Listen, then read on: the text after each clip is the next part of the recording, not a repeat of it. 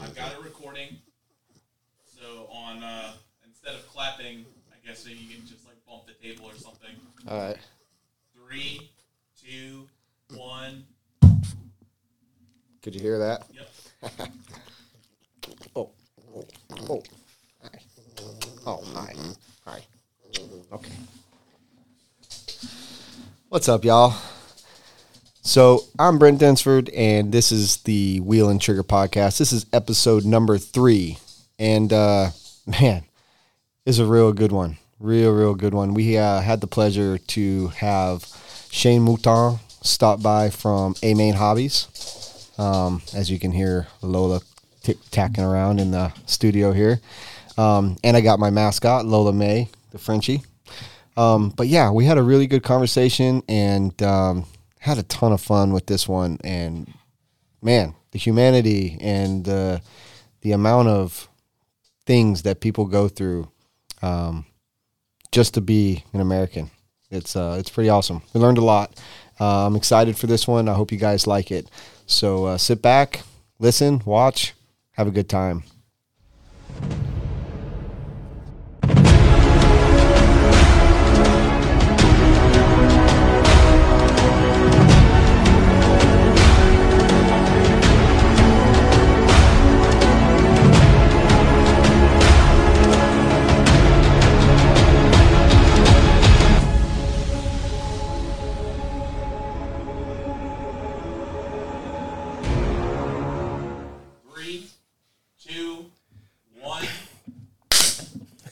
That wasn't bad. Close. I was just telling Shane, I'm Brent. This is the Wheel and Trigger Podcast, and this is Shane Mouton. A lot of you might know him. Some of you might not, but Shane is a brand representative at Mouton Hobbies, right? Am I right? You're in the sales side of things? Yep. So Shane just happened to be in town, and we went to lunch, and I was like, hey, man, my meetings got canceled. Let's have a podcast. Sounds good to me, man. So you're the third guest, and this is a brand new concept I've been working on, and we're just playing around, and you get to be here, and we get to just shoot the shit, have some fun. Sounds like fun, man. Let's get going. So what, first off, why are you in Myrtle Beach? Myrtle Beach, just coming around and visiting. We're doing, we go all over. As you said, I work for Mouton. I'm their account manager on the distribution side, so I deal with all the hobby shops, and we go around, we see the sites from time to time, and just see what the shops are doing, and how we can help and that kind of stuff. So it's your first time, I know you were in Myrtle Beach a couple of weeks ago, I think it was, with your girlfriend, probably your better half. If it's anything like my household, you are on the one step down from the top. But so this is your first time you got to see our shop. Yeah. And you know, we buy a lot from Mouton. Yeah. So what do you think of Myrtle Beach? What do you think of, what, I know you've wanted to race at the track. What do you think of our track? Man, I can't wait to come down there. The dog's getting excited. She's having fun. Can't wait to come down there. Just recently got back into the 10 scale racing myself. I'd actually never been on clay before, and I got super excited over at another track, the INS 12. I was out there promoting as well as I got to race, and really just got a taste for clay. And then I've seen our track before. We used to have one at Mouton, and I felt the dirt, and they said it was absolutely prime. And I've seen OCRC, and I felt their dirt, and that was prime, the mecca of racing, right? I came in today, and when I felt your dirt, I was like, I got to be here. I got to race again. I got to taste some of this dirt.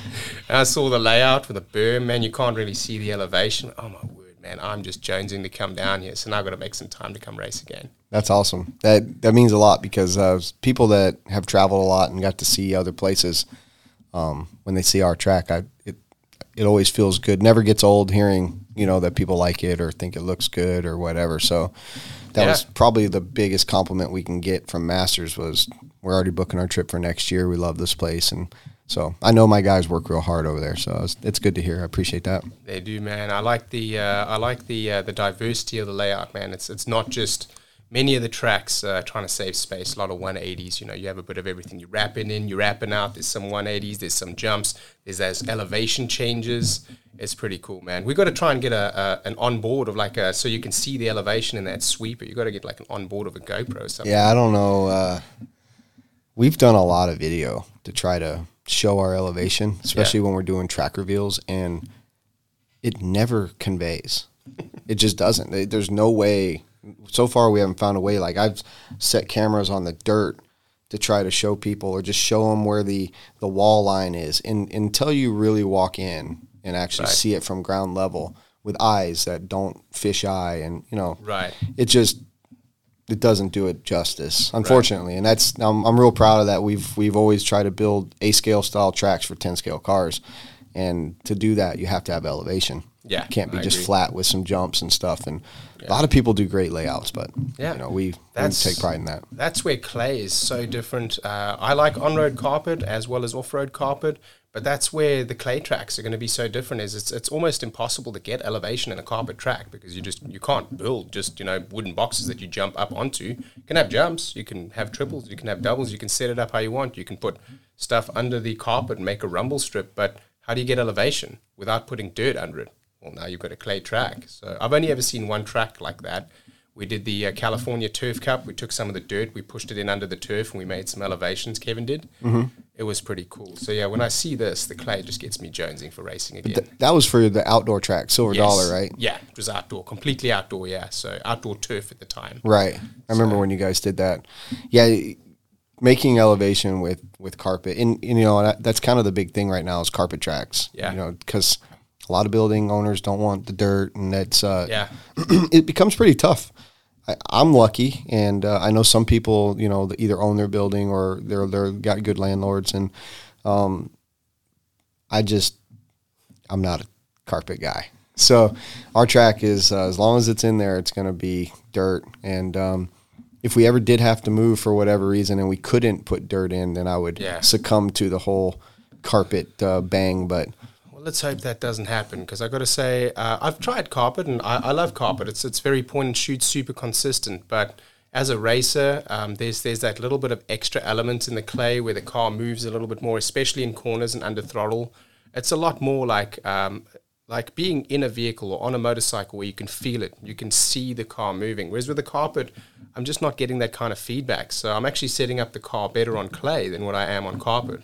Yeah. So, it's a little more forgiving too, the clay, because possibly it could be why I'm enjoying it too, and I'm not the best racer in the world, so that might be another reason why I like it. Well, one mistake on carpet sets you back a lot because it's so fast. Yeah, it's so touring car. Like you said, it's very on road style, and even ours, it gets pretty high bite, really high bite, slicks all day, and so it's in the grand scheme of things, we're kind of following in suit, but not everybody has that kind of dirt that gets that kind of grippy. Right, I was feeling off the line, like literally right next to the pipe. I know no one's running there, and that's got grip. So I probably touched that part once or twice at Masters. But you just did. I watched you a good bit at Hoosier. So when you were at the INS race at Hoosier. And they had an amazing turnout. If entry numbers are important, they killed it. They had a huge turnout. Was that your first time calling racing like that, or is that something you do regularly? Or I've been involved with our race program now since I joined A-Main Hobbies in 2016. It only took me 2 weeks to get out on the track, and within basically 3 to 6 weeks, I was already beginning to help with the promotion, beginning to help identify the idea that at the time we didn't have a Facebook page, and everyone's on media. Everyone's trying to see, is the track open? Is it raining? Have we got a new build? What's the camera feed looking like? So I've been involved since late 2016 with our tracks and our builds. Well, not necessarily building, but just involved in the program. And then as that progressed, I got to call some races, and I got to run some races, and just little things like that, and slowly got involved. So got a little bit under my belt, but I haven't done it at any other track apart from A-Main. So it's only been A-Main until now. So how was that experience? That was really cool. I got a little bit of everything there. I was up in the announcer's booth for a little bit, so I'm giving the announcer a little bit of a break. I was also on on Mod Media with Matt Olson. He was running that. And just doing some of the driver interviews, and also doing some of the commentating on the live feed. So just nice to be able to help and put back. And obviously, when we watch sports like motor racing, there's always two commentators. It's a conversation. Yep. If you're just going to tell me what you're seeing, well, I can already see that, but it's much more interesting. What we're doing, for example, is to have a conversation, a two-way. So that's what I was trying to help them to get that diversity, get more eyeballs on RC, just trying to help in any way that I can. Yeah. You hear that, Robert? It's kind of cutting in and out. It's probably me being too far away from the mic. Oh, Yeah, if that is, then that's fine. There we go. Yeah, let me bring that closer. Yeah, I remember when I was watching the feed and I heard your voice and I was like, man, that sounds familiar, but who the hell's like calling this race? I was like, took me a minute. I had to step back because I knew Matt Olson was doing the coverage but then when I finally saw you do an interview, I was like, oh, that's who it is. Because it didn't say it, it wasn't like Shane Mouton was doing. Am I saying your name right? Everybody. Mouton or Mountain or it's really, Mouton? in English we'll say Mouton, but it's really a French name. So however you're going to say it in English is going to be wrong anyway. So. But what is it? Mouton. Mouton. Yeah, that's how you say it in French. It means sheep. Which is funny because I'm not a sheep, but I guess I'm a black sheep. I'm definitely the black sheep of my family, but yeah, I'm definitely not a sheep. Mouton. Yeah. Okay. Well, now I know. Yeah, there we go. Because I had the same situation with Mita. Everyone calls him Mika. Yeah. Or Micah. Yeah. And his last name starts with a W, so it's like Widmeyer, but it's Widmeyer because the Germans and the Austrians. It's a V. Mita Widmeyer. So it took a little bit of learning, but knowing that you're from South Africa and that when I look at your name and I'm throwing an N after the O and the U, I'm like Mountain or whatever, but it's Mouton. Yeah, Mouton. So now I know. Now whenever I say good, it, man. so it is Mouton, not I've had Mountain. people call me Mouton, literally anything. It doesn't really matter as long as you know my name's Shane. That's good. So you recently just relocated to North Carolina to the new warehouses. What a culture shock. Cali to North Carolina. Yeah. I got to say it is a culture shock. There's definitely a lot of changes. Definitely a lot of difference between California. For me, when I came to America, the dream for me was what I thought America was, and it's what I saw on the television. It was like the 50s and 60s. The old style, like diners, like American muscle, that kind of stuff, right? And California doesn't have a lot of that anymore. So I moved over there and I was like, well, this is great and I love it here, but this isn't quite what I was looking for. And when the opportunity presented itself to move out here to North Carolina, we'd been out here to do a trip in Charlotte before and I loved it. And it reminded me of what I saw in the movies. So when I got the opportunity, I jumped on it. And since then, it's literally been picture perfect. It is exactly what I ever thought it was going to be. And I'm just loving it here. That's awesome. So when did you move to America? 2016 in February. And I'd been in and out of the US before that. I've been working on cruise ships for about 6 or 7 years. So since, about 6 years. 2010, I started working on those and been in and out of the US for all that time. And then I moved here officially, actually immigrated in 2016. So cruise ships. Yeah. Well, what were you doing on cruise ships? So pretty diverse, actually. I was in South Africa. I'd built my career up to a point and all of a sudden a recession hits and they retrenched all of us. And I said, well, I studied hotel management and then I got into sales, but I studied hotel management so that I could travel. I got stuck in sales because my career progressed and I didn't want to give away all the years that I've been working to progress that. And now I'm back at the drawing board. I just got furloughed, right? It's gone. There's nothing left. So I'm back on square one. Well, let me go to option B, which was really option A. It was to travel, to go out and see the world. Started working on cruise ships as literally the lowest entry level, least responsibility job that I could find, so that when I wasn't working, which is every day time if you're a bar waiter, which is what I was, then you can go out in all of the ports. So I started as a bar waiter and being someone that wants to further myself and is driven wasn't enough just to stay responsible, like not responsible. Bartender, moved up to assistant cruise director, became a art auctioneer later. So, and I worked on many different cruise lines. So I've been a couple of places and I've been around a lot of them out of the US though, which was obviously one of my favorite countries to be in. I'd be lying if I told you I'd never thought about doing something on a cruise ship. I'm way past my time of doing something irresponsible or on a whim, but to travel for a living like that, where you got to see so much, but always be in these beautiful places and be around people that are having so much fun. Oh yeah. Like the whole time, like that's, I kind of envy and wish that I got to, experience a little stint of doing something like that. Funny story about a cruise line. I took my so Masters of Dirt every year. My wife and I, it's our anniversary. Yep. So unfortunately, we don't get to do our anniversary because work is just crazy. The event is, it's always literally during the race. Like this year was on Saturday. Next year it's on Sunday. Well, 3 years ago, I think it's been maybe 4 now, we went on a 3-day cruise in November. Well, first day we're having a good time and we're just a cheap Carnival cruise. It wasn't nothing crazy. It was like to the Bahamas. And, yeah, it's fun. Yeah, it was a getaway for us, just me and her. Well, we get on the boat and everything's good. We drink a little the first night. We wake up the next day and Tiff's sick. My wife's sick. And it's like, you know what? We're not at home. We're just chill in the cabin, order room service, watch. At that time, it was what's those movies? Mockingjay and those movies were Hunger Games. Thank you. So we're just watching all the Hunger Games, and we never came out of our room. So on the second to last, like the night before the day we were going to be back at port, hotel security came, knocked on our door. They had our pictures of our faces in their hand. Yeah. They knock on our door and they say, are you Mr. Dinsford? And I was like, yeah. And he's like, where's your wife? I was like, she's in bed sick. Let me see her.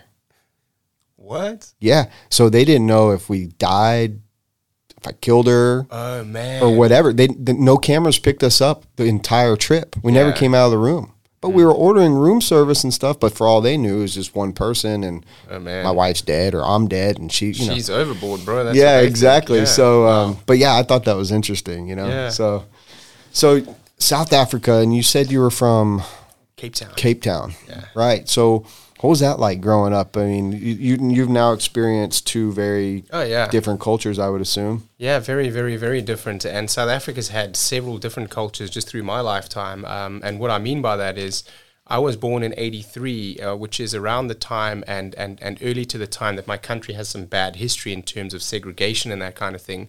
And that was normal back then. We didn't really see it where I was growing up, but it was in the country and it was around.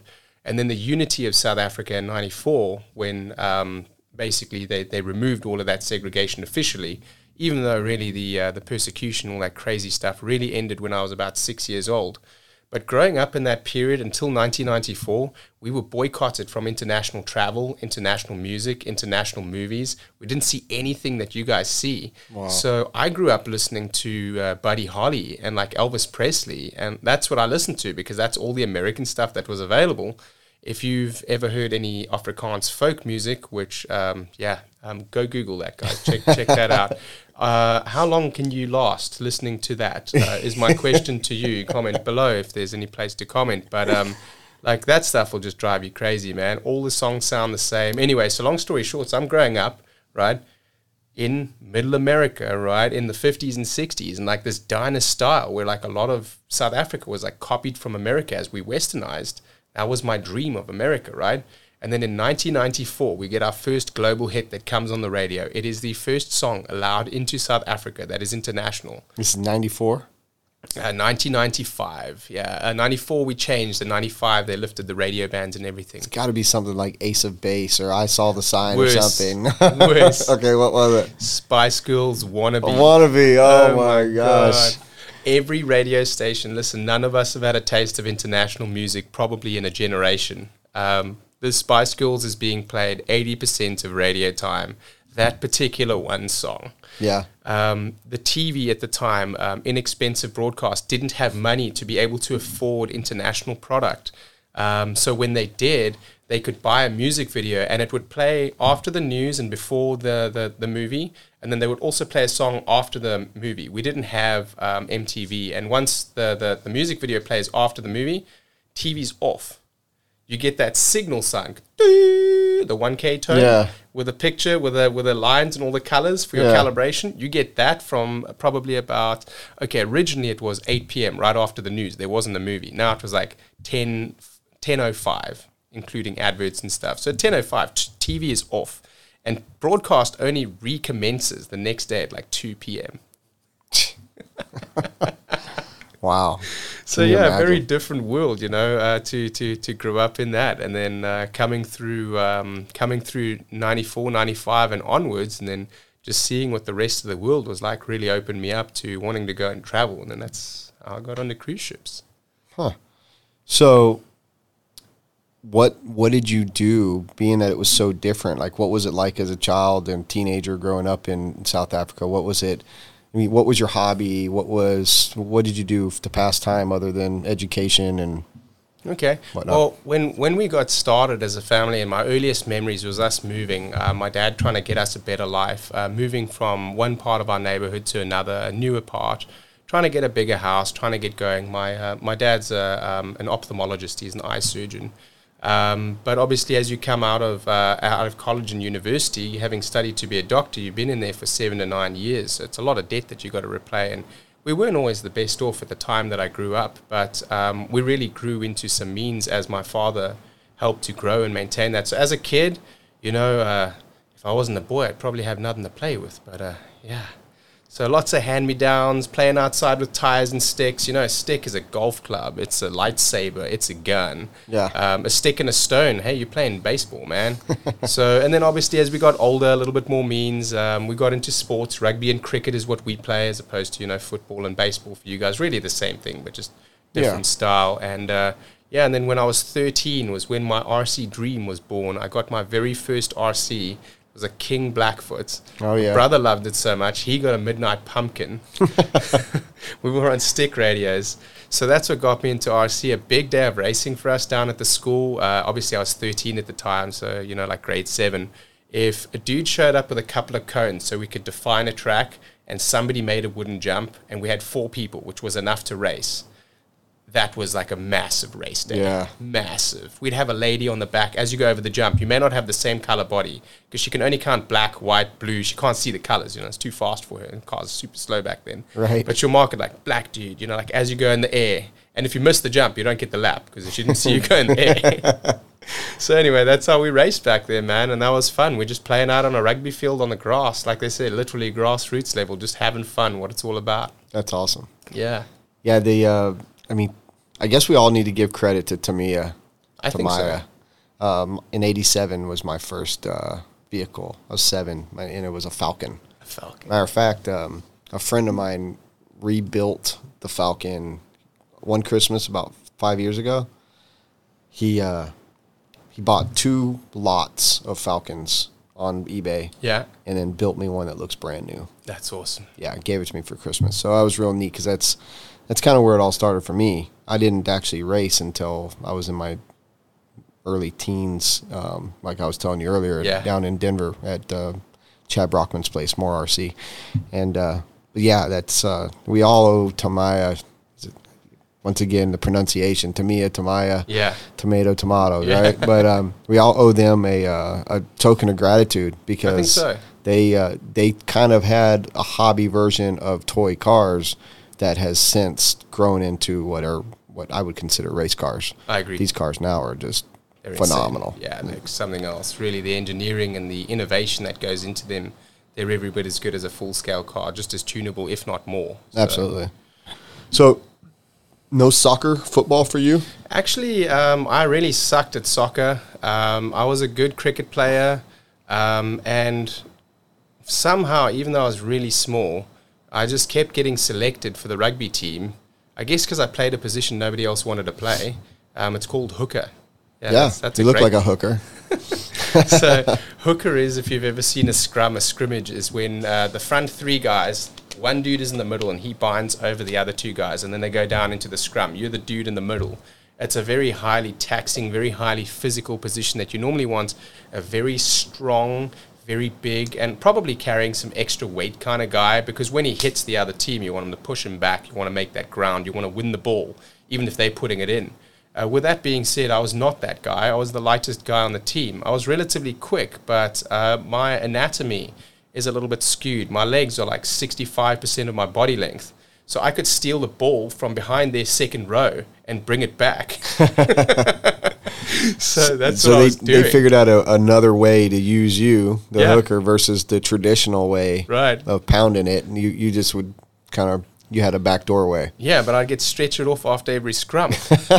And then they put me back on because there's a scrum, and the other guy was the big guy, and he couldn't reach the ball even on our first line, let alone behind their first line. Jeez. I could hook it from their locks, from behind their first line. I could literally, illegally as well, because you're not supposed to lift both legs, but I would swing and literally like grab and like hook it back like that and just hook the ball back into my scrimmage. We'd get the ball probably 80% of the time on their throw and 100% of the time on my throw, when that guy's probably only getting it 70% on our throw. Wow. So, but then I'm getting hurt, man. So they try to move me because I no longer wanted to get crushed in the scrum. So they try to move me to what's called outside center. You guys would probably call it like a linebacker. Okay. Right? So linebacker is going to take some crash ball. He's going to get past the ball. His job is to crash. But I was so small. So I would try and sidestep, and you would hear the crowd every time be like, because I get through, and then the fullback would hit me and shoot, and then I get stretched off again, concussion. So, and that was worse because the other one was just they were just squeezing the life out of me and maybe fracturing bones, I don't know, and it was sore and I'd go down. But they'd knock me out when they tackle me like that, and then I'd be off for the match, and I stopped playing rugby. Yeah, that sounds pretty taxing on the body. I played a lot of football and hockey, but... you played hockey, eh? A lot of hockey. Field hockey or ice hockey? Ice hockey. Ice hockey is cool. I wish we played ice hockey. Ice hockey only took off when I was leaving school, so I'd have loved to have played more ice hockey. I think I'd have been pretty good at that. Yeah, my high school in Colorado, where I grew up, didn't have hockey yet, and so I played travel hockey, and I was part of a team that was really good. That's awesome. And I miss those days, and I wish they had a rink here. They were supposed to build one up by the Coastal Carolina University not too long ago, and it got canceled. And then, but Wilmington and Charleston both have them, but they're both hour and a half, 2 hours away. Yeah. And I'd love to go play some men's league, but they've got roller hockey close here. Oh, yeah, roller hockey, yeah, But rollerblading, yeah. I really don't have the desire. I'm more of a ice hockey kind of guy. It's different. It's very different. I played some roller hockey too, where we played with a ball, no puck as well, just straight roller hockey, and it was out on. It's like a basketball field. We had field hockey, and you're playing on that like really hard concrete. It's almost like a tennis court. That was a lot of fun, but it's different, man. It's not the same. The ball doesn't behave the same as the puck. You don't play the same way necessarily.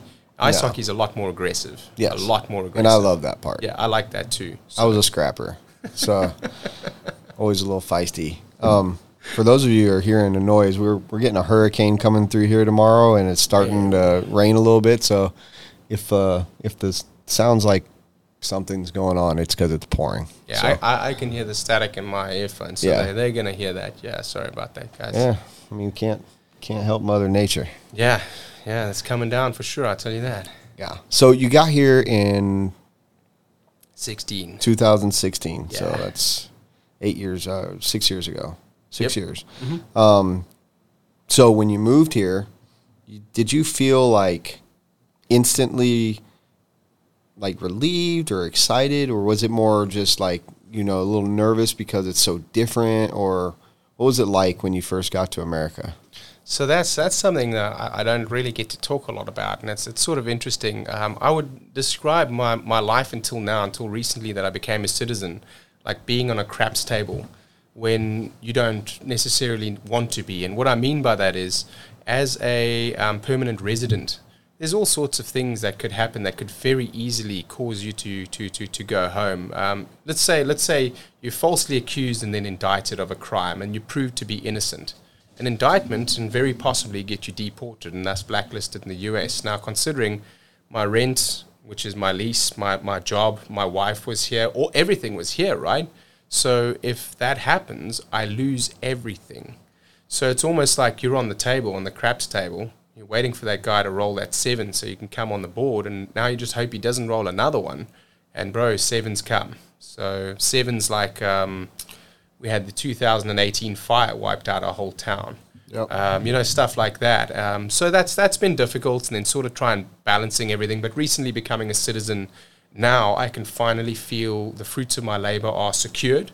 They're mine now. I get to stay. Yeah. So I saw that on Facebook last week or the week before, and I didn't know that you weren't already a citizen. Yeah. As our relationship has been growing over the last year or so.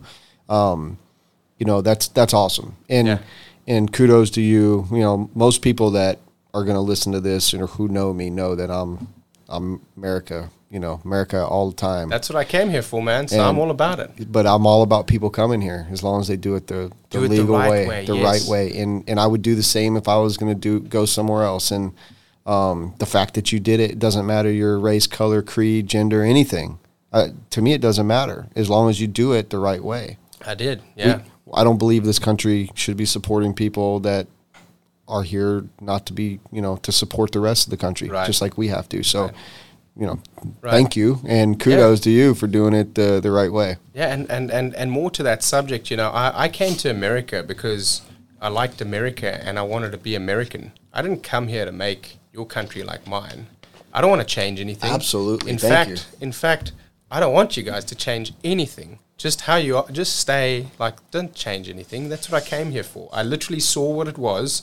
And now, if it changes now, well, that's not what I was looking for. It's still better than that's what funny I had. Because you moved here and you moved to California, where they're like a different country and they're trying to change everything for us. And that's what made me when I was saying earlier that comparison for me, when I was like, hey, this is like California, you know, LA and Hollywood and everything's here, right? So America is the movies, right? And you see it's in the movies, and it's sort of what this promised as the promised land is, that American. You know, the Americanism, the American style, you know, diners, like I explained a little bit earlier, and California just wasn't that. And then that's what North Carolina has been for me when I moved over there now. So I've been really happy to have been able to move to the other facility and help us to grow out here. And now I'm in America. Yes, you're in a part of America that's very... The original America. America, you know, like... Original. We don't even use the A anymore. No, we're all about America. So, but North Carolina, and you're in Charlotte, beautiful. Like, city of Charlotte's awesome. Lovely. The amount of racing and people in Charlotte is unreal. It's race city. And I'm enjoying that. Yeah, I mean, if I've told my wife many times, there's only a few places in this country that I would live. Charlotte, or in that area, is one of them. Texas, there's a couple areas in Texas I would live, and I love Nashville. Now, Nashville is becoming a little bit more like Austin and, you know, certain parts of California, but I love Tennessee.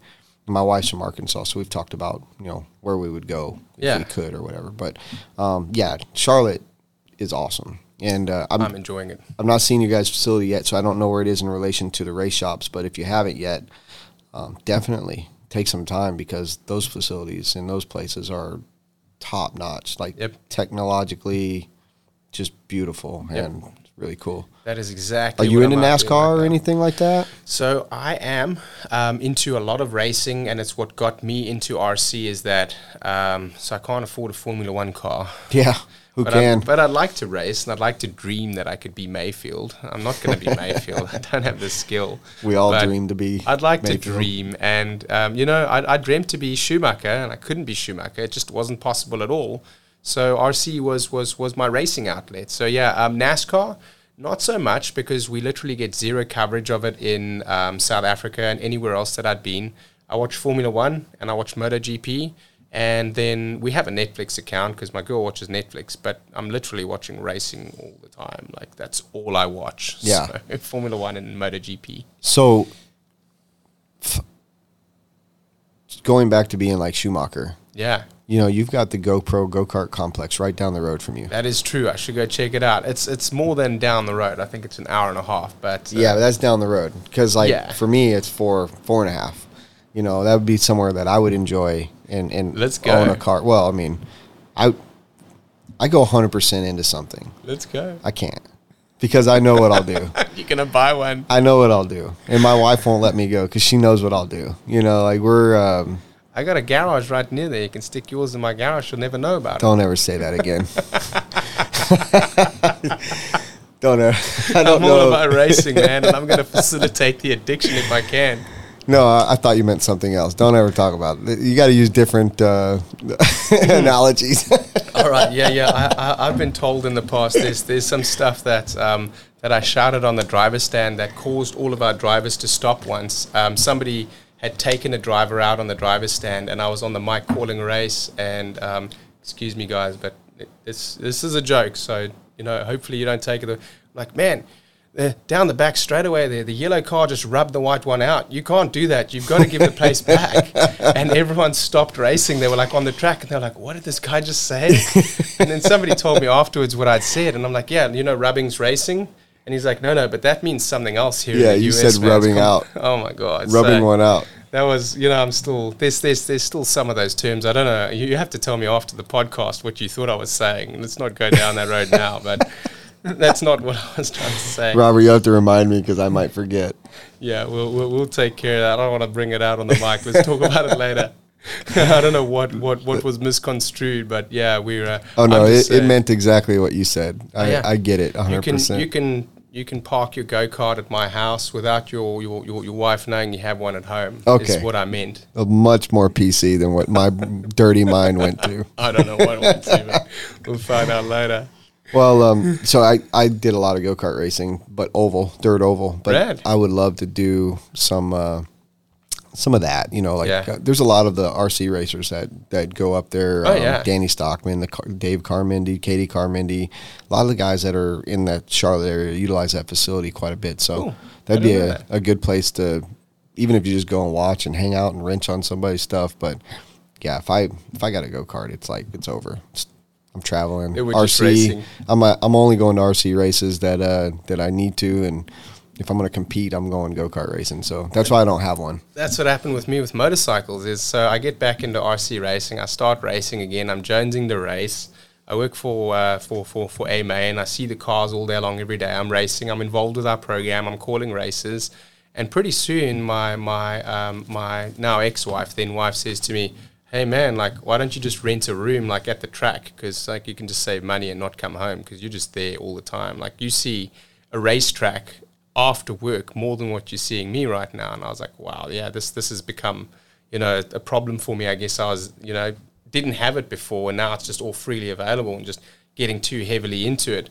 So anyway, goes down the line, spent a couple of years, 3 or 4 years, and I managed to save some money, $4,000, and I bought myself a motorcycle, Yamaha R1. So now that's... What year R1? 05. So the last one before they started putting on, lean angle sensors and ABS and traction control, and it's all right here for me. It's all in the wrist. So that's where it should be. I mean, it keeps it... It keeps it real, and I think it keeps it really entertaining. But at the point that I'm getting to now, where I'm starting to push the limit of myself as well as the motorcycle, it's beginning to get dangerous without the aids. And what I mean by that is, if I go into a corner and I make a mistake, I'm going into probably a tire wall at about 90 to 100 miles an hour. And that's not going to be good. If you have any rider aids like lean control, slide control, my biggest fear is the high side. Just happens so quickly. Never happened to me yet. I've saved several. And then also just going into the back straightaway, like I did at my last track day, grab my brakes, not fade, nothing. Oh, yeah. Full lever, went away. Gone. I had to shift down into first and then just rear brake, because your whole hydraulic fluid system's fed from the same pod. So I got no rear brake, no front brake, and I must have been doing you down couldn't the back pump straight. it or anything, just was gone. I was busy getting ready to jump off that thing, bro. Yeah. So I raced motorcycles a long time and lost my kidney, broke my back. Man. I know the ins and outs of taking hard ones. But what did you race? Speedway bikes and four-wheelers. Yeah, so I was really into flat track and racing. But and I wasn't really great at it. That's real racing that. It's we're awesome. just track daying for fun, We're not like even for position. It's just out there for shits and giggles. But that's some gnarly racing. It's ballet on two wheels. Like Speedway bikes is by far one of the most entertaining types of racing you'll ever watch. Right. They're so close for 4 fast laps. I mean, just balls to the wall, Is it sideways. just 4 laps? 4 laps, 4 riders. Wow. Seems longer than Speedway. that. No, that's Speedway. Yeah. It's kind of like its own classification of racing. Yep. But we did it on ice. You were one of the ice racers. I've watched that 100 times. Those bikes are super gnarly. If you make a mistake, they've got all sorts of studs in their tires, and you are getting punted to the outside along with 2 bikes. Yeah. So is that what happened with the kidney? No, what happened for me was I went to avoid a crash, and went inside and caught a rut, and my bike just hooked and went straight into a wall. And I hit the wall head on so hard that the back of the front tire was touching the front of the back tire. I tacoed the bike, but it flung me over the wall, basically into the front. What's crazy is there was people sitting where I hit the seats, because it's in a hockey arena. Wow. And there was people that were sitting there. However, they were up because they all went to go look at the guy that just crashed in front of me that I'm trying to avoid. They all got up to look, and I ended up in their seat. Oh, man. My back to their seat, and I bounced back. So I got up, and I was kind of dinged up, and my head was spinning. And my dad came up to me, and I was like, "Get me another bike." He's like, "No." I was like, "Get me another bike." He said, "Oh, you're not getting another bike. You're turning blue." It's like, "What do you mean I'm turning blue? I feel fine." My adrenaline was just kicking in. Oh, yeah. And you damaged your kidney, and you're busy flooding with my all kidney of your... was in 30 pieces, they said, when they took it out. And I had fractured L4, L5. And I had a carbon fiber back brace on. Like, I was full-blown protected. Damn. But there's nothing that can stop that force, Yeah. So, yeah, that was a fun trip to the hospital, fun week. Yeah, that's pretty learned crazy, to walk man. again afterwards, because my whole insides, I had to learn to shit again. I had to learn everything. It was bad for a little while there. Damn, I was in a car accident, fractured the similar vertebra to you, L4, L5, but nothing that crazy, man. Mine was just fractured and ended up just being back pain for years. That's mine. The back was actually saved. It was the kidney side of things, which, you. in the grand scheme of things, I was 20 when this happened. So Wow. I kind of quit drinking when I was 21 because I drank so much before that. But once I started drinking alcohol again after 21 with one kidney, I was a cheap date, man. You could take me out 1 or 2 beers and I'm drunk like you drank 5 shots of tequila, just passed out. Yeah. If you didn't have to drive today, I'd say, let's break open the Fireball in the freezer over there. But I don't want to put you in that kind of situation. Oh, yeah, maybe we will in a minute, but I do have quite a long drive home. Hey, real quick over here, my audio's gone, entirely gone. We can just carry on, but just make sure you're still getting a feed still getting audio feed from me? Yeah. I can still hear you, so we can still carry on. It's not like... So weird. I wonder what's going on, because his is doing the same thing. I wonder if it's just static outside, but I mean, it's all wired, so it shouldn't be interfering, but... Maybe it's Lola snoring. No one can see, but my dog is sitting over here. She's got her own chair.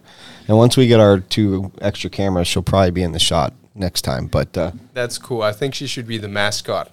My wife says the same thing all the time. She's like, you need to get BRC shirts. And everybody loves she's dogs, so pretty. And everybody loves Frenchies. Why wouldn't you have her be part of the show? Well, she already kind of is. I mean, she...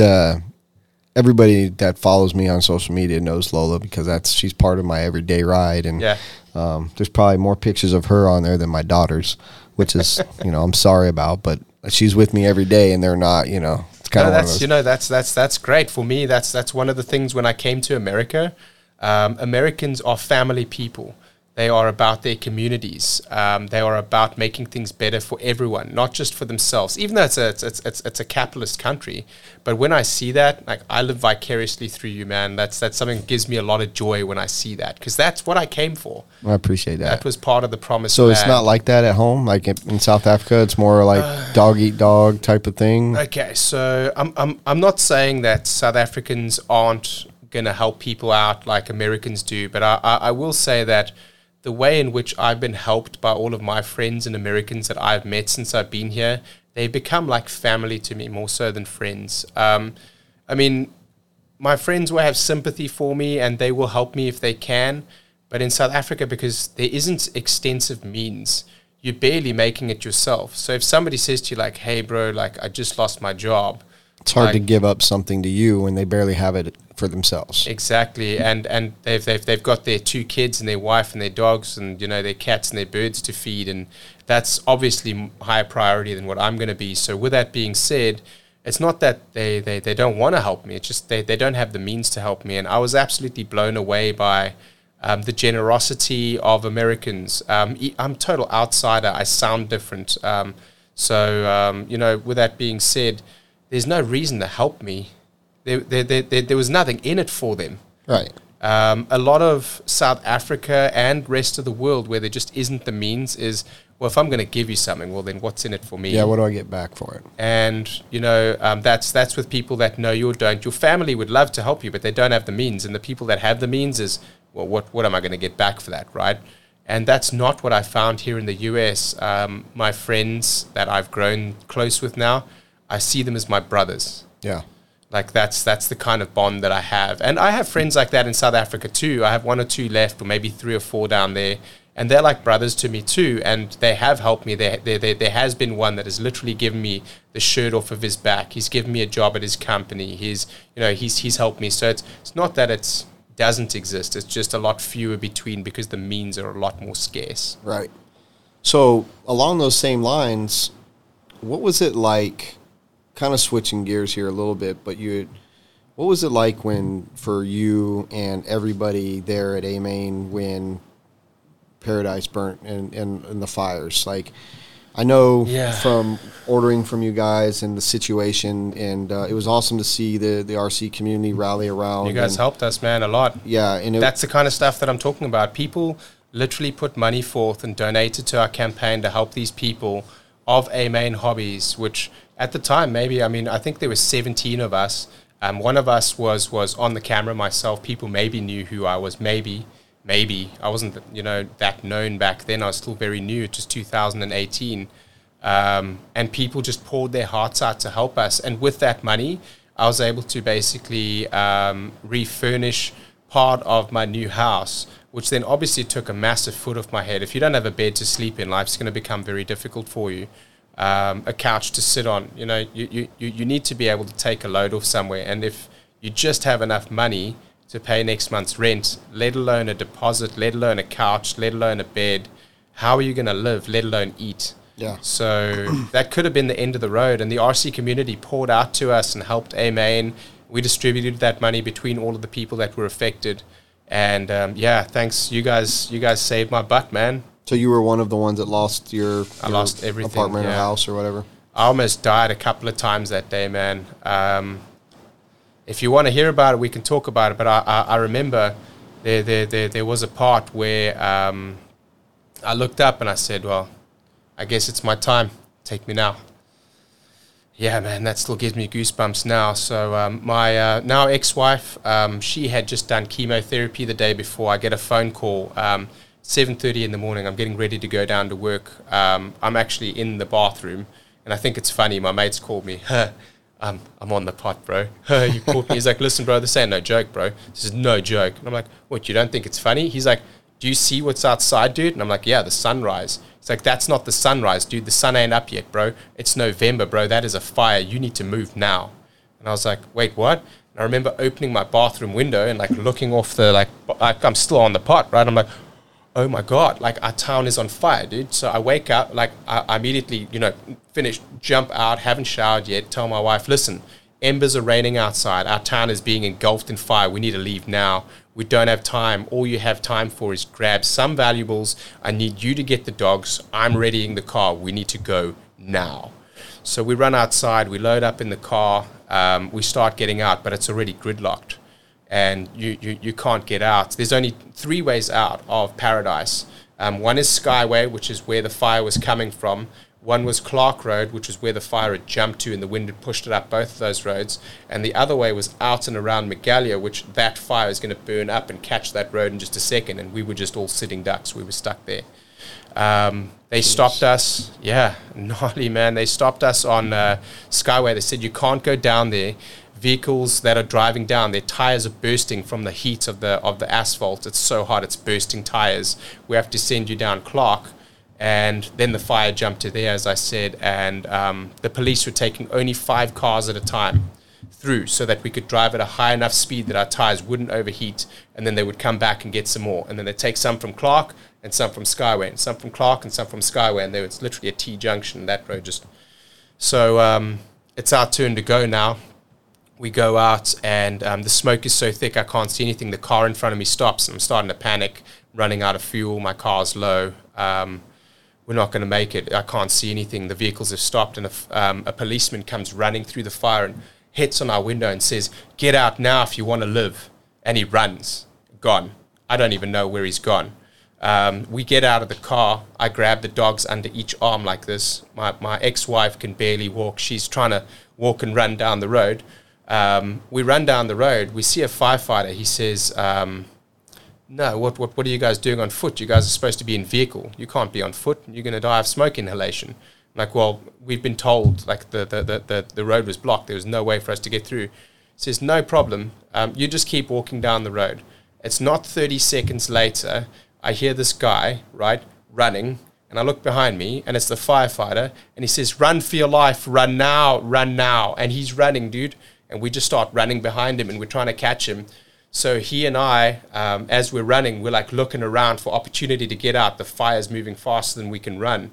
We need to get out now. So we start, the fireman, he has some authority, starts telling vehicles to get off the road. We're taking people out of the vehicles and putting them in the back of trucks to minimize the traffic, to get these people out. I see an opportunity to try and get out, and I start to help to coordinate this. We get in the back of a truck. 300 yards later, we stop, gridlocked again, car's stuck there. Somebody's locked his car in the middle of the road, abandoned there. We run down the road again. That's the second time now. The fire's going to catch us. We get into a school bus. The school bus stops not even 10 yards from where we took off. And I'm like, what are you doing, man? The road's clear ahead of us. We got to get out of here. And he's like, dude, this old age home here, bro, they've left them, bro. There's nobody coming to get these people, man. We have to get them out. The school bus is the last of our transport. We got to get them out. And obviously now I'm looking around thinking to myself, well, my only way out is on foot or to help. And if I help, I can make up the time by being in the bus that I would have had on foot. Let me help and try and get these people out. We get them out. We get them on the bus. We get driving. We try to go around part of the road and the bus high centers. Jesus Christ. And now we have to get these people out. And that was now the I guess I almost died 4 times that day because the fourth one's in just a second. So we get out and we bring all of these people, right? Some of them I'm trying to carry. Some of them we're pulling on bags. And we're trying to help these people get out, right? And now these trucks are coming. They're still coming down. These trucks are fully loaded with people in the back. And I start looking in the back, 20, 30-year-old men and women. And the cars are only moving as fast as we can walk at this point, and the fire is still closing in, but it's only moving as fast as we can walk, and these people cannot walk. So I've told these people, and I was wearing an S-Works jacket at the time, said S on it, so they thought I was police. It had a star, you know, the S-Works star, and it's a black puffy jacket. So they think I'm police, and I'm demanding that people remove themselves, that can walk from the vehicles, to walk next to the vehicles so we can load these elderly people that were in this home because they're unable to walk, broken hips, have heart problems, arthritis. Let's put them in the vehicles instead. And we start getting out, and these vehicles leave from the point that we're at, and we get to a safe hold where the firemen are at. And I still remember saying to him, where's your hold? And he says, it's just over there. And he's busy doing stuff. And I'm like, that metal building that's on fire? Yeah, that's like a stove, man. Like, we're done. Where's your evac? Where's your route? And he says, this is it. This is the end of it. We're being closed in right now. We hope to make it out. And then that was the time that I remember looking up and saying, all right, big man, I guess my time has come so that I could help those people to get out. And my whole life, training on the cruise ships for crowd management, for security, for muster station as an evacuee management, when I was an art auctioneer. That's what all my training was for, right? Like they say, everything has a purpose in life and everything happens for a reason. Yep. Those were my reasons. Well, it's not many people, thankfully, have to use those skills or that training. And fortunately, somebody, that you had them for your situation. Right. So, wow. And this is how it ends. It ends in I believe, an absolute miracle. There was no ways, because the road is gridlocked behind us, and I've witnessed this myself, and all of the roads are gridlocked, and any moving vehicles that were free have moved out. And I remember almost crying and being like, I'm ready now, bud, like, take me. And hearing something and looking back over my shoulder, I couldn't believe it, man. And as I see coming through the smoke another vehicle from the gridlocked area, empty in the back, says, where are you going? I said, Chico. Says, is that where you're going? I said, anywhere you're going, get me out of here. And they took us out of there. That's a miracle. There's no way in my mind, logically, that another vehicle could have been coming from that direction at all. We'd just been down that whole road, and all of those only feed into Skyway. They do not go, they just go Skyway and then they go out, mostly. All those roads were gridlocked. So I really believe that was a real life miracle. Yeah, sounds like it. So what about the? I mean, I'm still in shock that I didn't know that you guys were all that endangered. I figured. Yeah. Obviously we could watch the fires from afar. Yeah. But I didn't know that it was as in depth as actually running from the fire by foot versus like evacuating a day before or the day of because it was coming and they like, go ahead and now's a good time. But the wind that caused the disaster down in Concow, which was related to an over 100-year-old, I don't know exactly the number of years, but over 100-year-old transistor hook that had rusted and just not been maintained. And the wind was so extreme that day that it broke it off. That's at a much lower elevation. The direction in which the wind was blowing that day was directly towards Paradise. So if you took a firelighter and you hold your firelighter flat and you light it, the flame begins. And if you turn the firelighter, it still goes up. It accelerates upwards. Right. And if you turn the firelighter and blow, now it's jumping up the hill. And that's what it was doing. We literally had, I think the fire was detected to be started early in the morning. I think they said around 4. By the time that we even got notice that there was fire, there were raining embers in my yard. Wow. So did any of the other A-Main employees have the similar situation where they were, whisked out, or did they have warning? Some of them did, and there is a 4th road, which is Pence Road, which links to Skyway. And the fire, the way that it had come into the town, some people were able to get out on Pence Road and didn't have a similar experience. Some of the guys, like one of my friends, James, he told me about when he was driving down Pence Road, he was in his Jeep. You know how the Jeep has that plastic around the back? That stuff all melted off of his vehicle. No fire touching the vehicle, but because of the heat melting off of his vehicle, his car was totaled because of fire damage, something like that. So yes, all throughout the town, I'm not the only one that had an experience like this. I'm not a hero. I'm just one of many people that had something happen to them and reacted to the situation. And there's a lot of people that can tell you stories like that. There's a documentary on Netflix as well. I didn't want to be a part of that. I didn't feel that what I did was for media. No, most of the time people do things because they care, not because they. It was what I could do at the time. Absolutely. So, and also it was my own survival rolled into that as well. So, with that being said, we all got to do what we got to do sometimes in life. And, when shit hits the fan, then it's when you find out what you're made of. And luckily, I wasn't made out of something soft. I was made out of something a little bit harder. And no, that's awesome. I'm still here today. Thank goodness. Absolutely, man. That's like you said, the community rallied.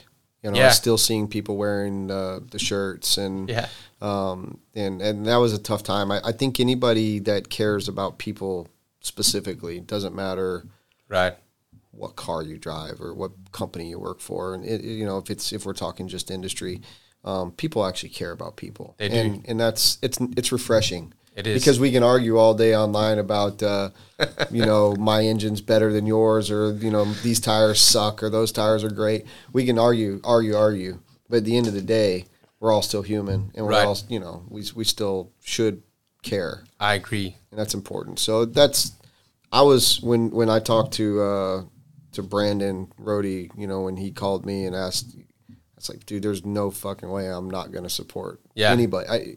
Doesn't matter who it was. I think not everybody has to donate or has to help. And I know a lot of people would help in other ways if they could, but when you have the opportunity, 100%. They send us clothes, they send us shoes, people send us gift cards. One of the races, and I'm so sorry, I can't remember which race it was. I really feel sorry that it's slipping my mind right now. I've been thinking about it because I wanted to mention this race specifically. They made their entry fee Visa gift cards. And they sent us all of the Visa gift cards. And then they distributed those. Some of them were just straight Visa gift cards. Some of them were gas cards. Some of them were supermarket cards. They were things that we needed to buy to live that we didn't have. We didn't know if our house was still standing or not. Post the fire, we obviously found out that literally a large percentage of the town was wiped out. Some of it survived. A lot of it's still there, don't get me wrong. But very few people return to the town. It's not going to be the same for years and years and years to come. It's been now 4 years, right? And it's nowhere near what it was. But anyway, so long story short on that is we didn't know if our house was there or not. So you don't want to be going out and renting a place because you don't know if when this fire's done, like you might be able to go home, right? The people that did get to go home, my house wasn't there anymore. The people that did get to go home, it wasn't home anymore. Yeah. It was a burnt charcoal mess of what used to be, and now your house survived. I hate to say it, but you may even have been, in some cases, for some people, better off if it did burn. If it burned, because then you could just take whatever help or insurance you had at the time and then resettle. Now, I was new in America. I had absolutely no insurance, no renter's insurance, no help, no nothing. Just came here with a shirt on my back from South Africa. Even that burned. Yeah. I had my college denim jacket that I used to wear. I had like my baseball hat that I loved so much, like heirlooms from my own life that I brought. I lost everything. There is nothing left at my mom and dad's house. There's no yearbooks. There's no photographs. I brought all that stuff because I knew otherwise if I was going to want to show my friends and family here, right, when I made friends and family, that I wouldn't be able to take them to South Africa just to show them that. So I brought it with me. Right. So anything that meant anything to me evaporated that day. Man. Yeah. Yeah. Sorry to be so somber. Maybe we get on to something, it's a story of resilience, really, rather than sadness, is how far I've come since then. And not just me, but, and that's what I was talking about, when I came to America and how Americans have been to me. You guys saved me, man. Yeah. Like literally saved me. You didn't just say, oh, how sad, I don't have the means to help. People that didn't have shirts themselves gave me the shirts off of their backs to wear. I had people coming from our local hobby shop asking to come into the warehouse. Literally, I'm not even kidding, giving me their jackets, dude. Like saying, and I'm like, but you don't have one. He's like, I'll just get another one, dude. Just giving me their jackets. Yeah. Weeks later, seeing that guy still walking around doing his job, cold, without a jacket. Yeah. You know what I mean? Like that's the kind of that's like humanity at its finest. It really is. And that's what we lack right now. So much division. That's something that as an outsider and coming into America, anyone that's come from outside of America is going to maybe see or say something like this. But I call to you on Americans here. Let's unite. Let's no longer be divided. That's what's hurting this country. It's the only thing that's hurting this country is this division and this idea that because you don't subscribe to the exact school of thought that I do, that you are my enemy. That's not true. We must learn to talk about these things. We must learn to, when they say don't talk about sex, religion, politics, it's because those people don't want you to talk about it because they want to polarize you. Yeah. Because it's easier to lead a divided and polarized nation for whatever reason. But if we unite, and I've seen it in South Africa in 1994, true greatness can once again be achieved. And I'm not saying we don't have true greatness. I'm just saying that synergistic growth can be achieved if I'm not specifically talking about political parties, or I'm saying like, I know people that hate each other because one guy rides a Yamaha and the other one rides a Suzuki. Sure. But they both have kids that are in the same school, play soccer together. Why are they not friends? Why are they not having play dates? But he's my enemy because he doesn't have a Suzuki. He's got a Yamaha. Now, not everyone's like that, but that's the kind of polarized, divisive. I think that's the only thing I would change is to bring us all together. The way that I've seen you guys all welcome me. So it's in us. We can do it. We have it. Let's use it. We're lacking in making sure that humans are remain humans. We're not robots. We're not. We shouldn't be suppressed and not have feelings. But we also need to learn that you and I think totally different. Exactly. Whether we do or don't. That we think differently does not mean that we're enemies. No. And actually, I should be asking you, hey, so we've got a number on the table here. It looks like a 6 to me, but it's a 9 to you. You're calling it how you see it, and I'm calling it how I see it. And in order to understand what you see, I got to come to your side a little bit and have a look at what you're looking at. Such a good analogy. That is amazing. I'm going to use that. That you can't explain what's going on any better. Exactly. And without being able to, and this is where that's so wrong. Don't talk about those three things like they say. If we all talked and understood each other better, that's where that unity can be achieved. So I feel people are making the effort these days to do that kind of thing. I do see the change, but I also see a lot of polarizing, especially around these times now where there's time to vote and there's elections and there's a lot of campaigning. Rather than pulling people together, they try to make the other look bad. Yep. So, yeah. Anyway. Well, we talked about that with RC. Yeah. You know, instead of bad-mouthing a hobby shop down the road or at a website, you know, that I'm a competitor with. Right. I'd rather unite with them somehow, and we sell their product, they sell ours, or, you know, help tell them, like, get racers, you know, and they can race at our track, and then they're your customer. We're not, you know, the people are so, it goes back to only what you like matters, and that, you know, or only what I think is right. Right. And if we keep continuing like that, we're going to stay divided. Right. And the one thing that we're not hearing when it comes to politics and elections is, I want America to be good. All we're hearing is, this is what I'm going to do, that's what I'm going to do, this is what I don't want or not going to do. And like you said, it's split down the middle. Right. Instead of, I mean, I believe a lot of things that, I mean, traditionally I vote red. I just always have. It doesn't mean I won't vote for a Democratic candidate in any position. Right. The only reason I don't is, so far, everything that I'm knowledgeable about, I haven't found anything that makes sense to me. I'm still so new. I look both sides. But what I struggle a lot with is during this time, this was the first time that I got to vote now, being a newly minted citizen. A lot of the campaigns, which I was trying to research and do this kind of thing, I visit their websites and I go read what they're about and go see all that kind of thing, which it has limited information. A lot of it can be very ambiguous also. So they're not really making actual promises that are founded on anything or anything that's actually tangible. So it's very difficult to see what they stand for. And then a lot of the money that's spent on campaigning, rather than telling me why I should vote for you, is just telling me why I shouldn't vote for the other candidate. Right. And throwing mud in the sandpit is just going to get sand in everyone's eyes, and none of us are going to see where we're going.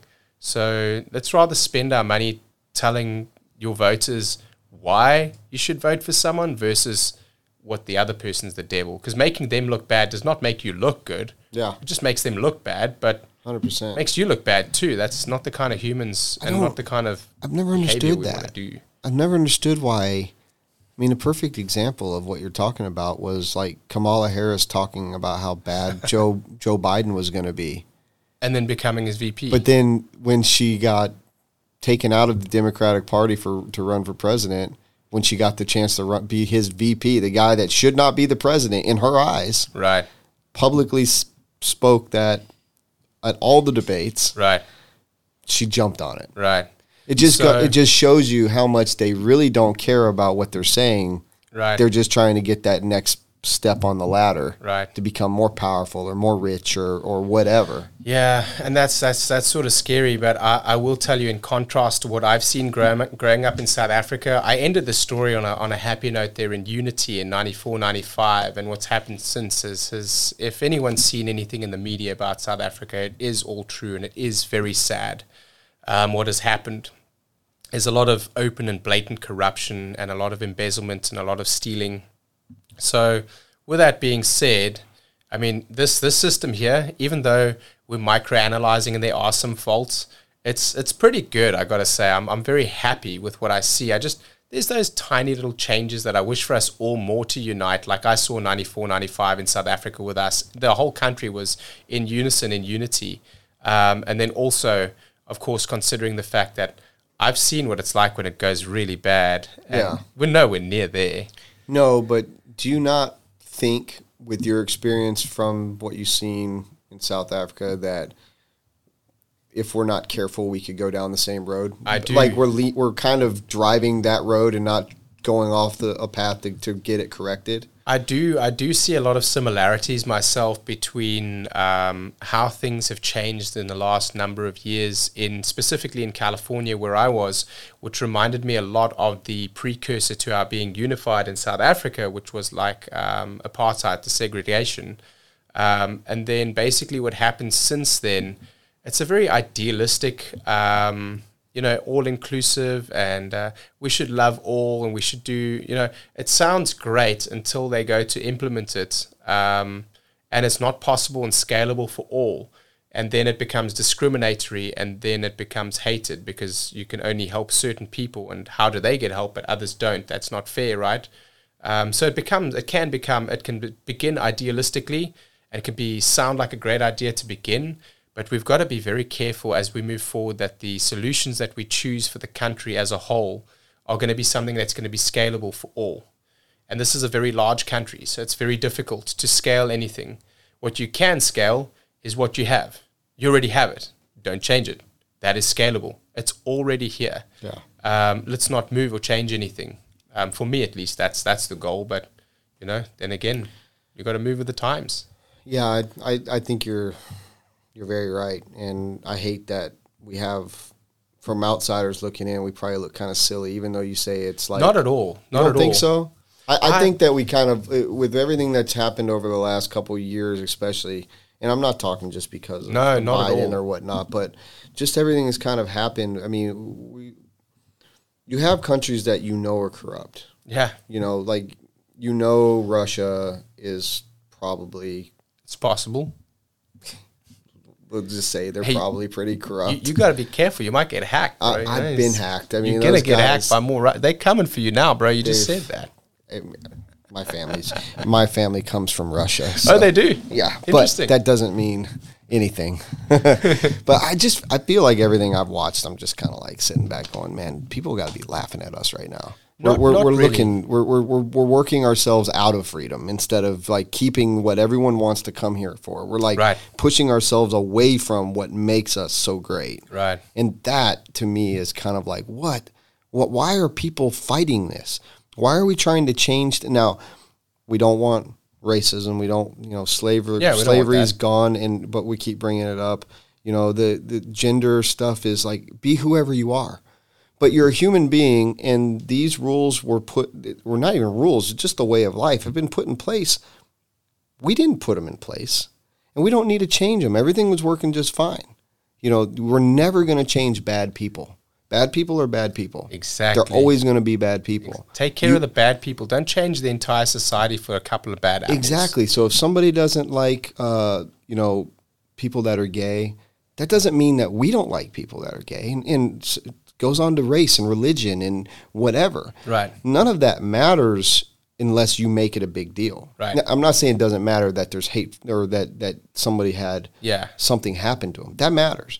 But we can't change the world, I shouldn't say the world, our country, based on a small percentage of people. Right, exactly. We need to try to keep getting rid of the bad, but don't change all the good. Exactly, and I feel like that's what, like going through California. One of the big problems that we're having there with the expanding homelessness. If anyone's looked at poop maps of like San Francisco, like they literally, it's unbelievable.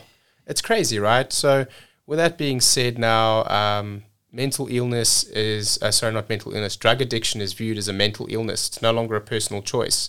So society is now included and brought into the fold that expense. That's where a lot of the taxation and money goes and that kind of thing, I would guess. I don't know a lot about it. I've only just become a minted citizen. So, but that's for me, like you said, why are we changing? Why is everyone being penalized for one bad apple? Rather address the bad apple for what it is and try to make the bad apple a good apple, and we can all carry on, but don't change anything. Please, for the love of America, don't change what America is. It's what you came for. Yes. You hit it on the head with the problem is we don't punish the bad ones because of the people that think that they deserve some form of a right or some form of better treatment. Right. Eye for an eye, buddy.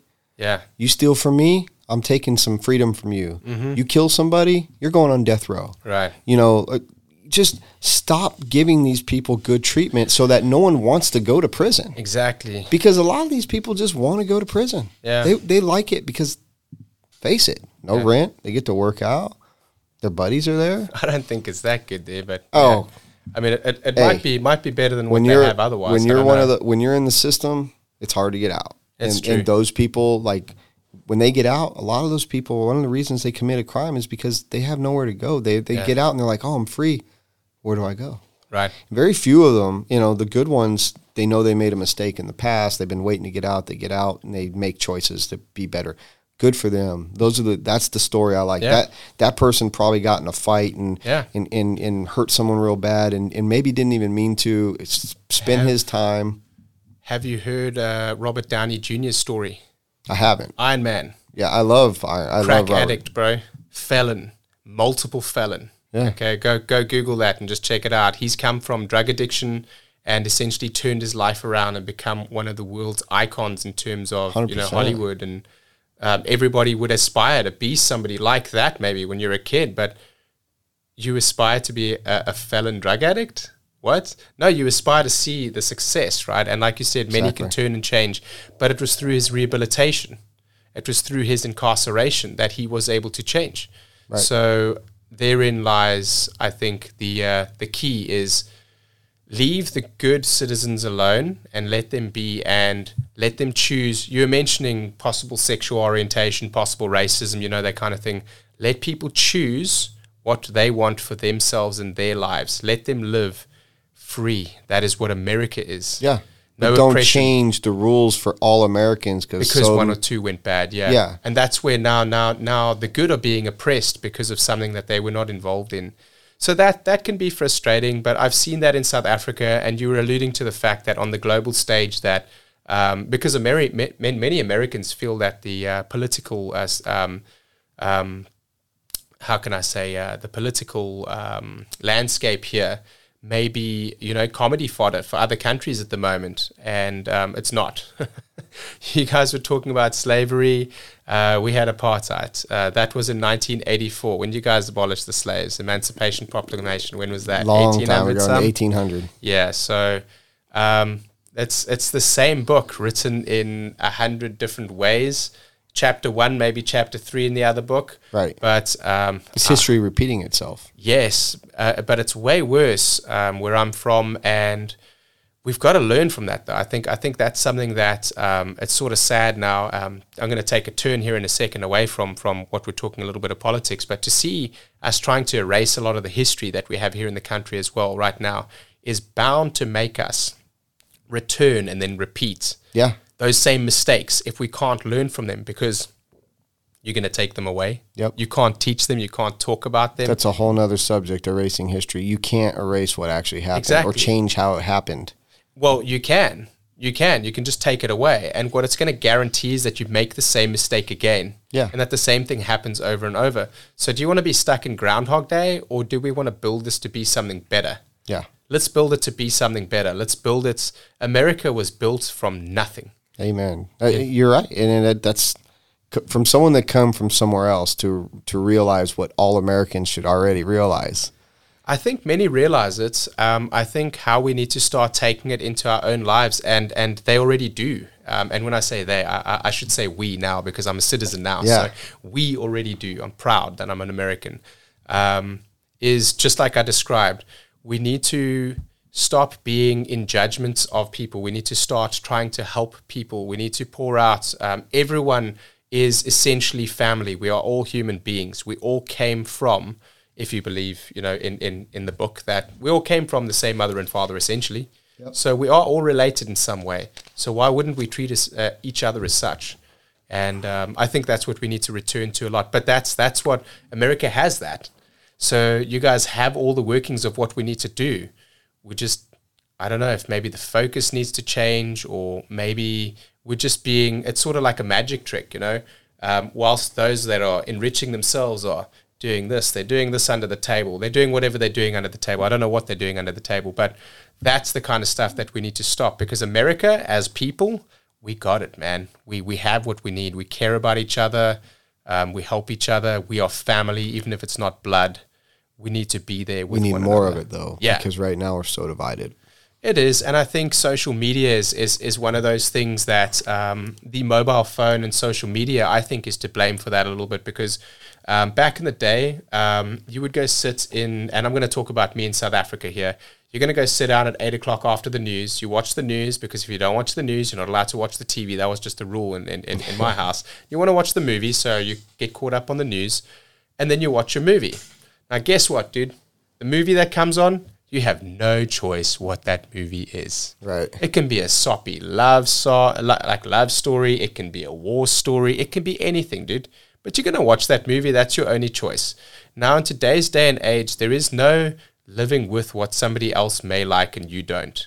It is on my phone. I dislike it. I press X. It goes off my screen. Yep. I got headphones on. I listen to what I want. You listen to what you want. Now, I do like that we have those choices and the freedom that we've been given, as I'm all about the freedom. But if you can see there, I'm able to X from my life anything that I don't like. Thus, if you say something that I don't like, I'll just X you, bro. Right. I'll just hit the close button. Yeah. It's very insensitive, impersonal.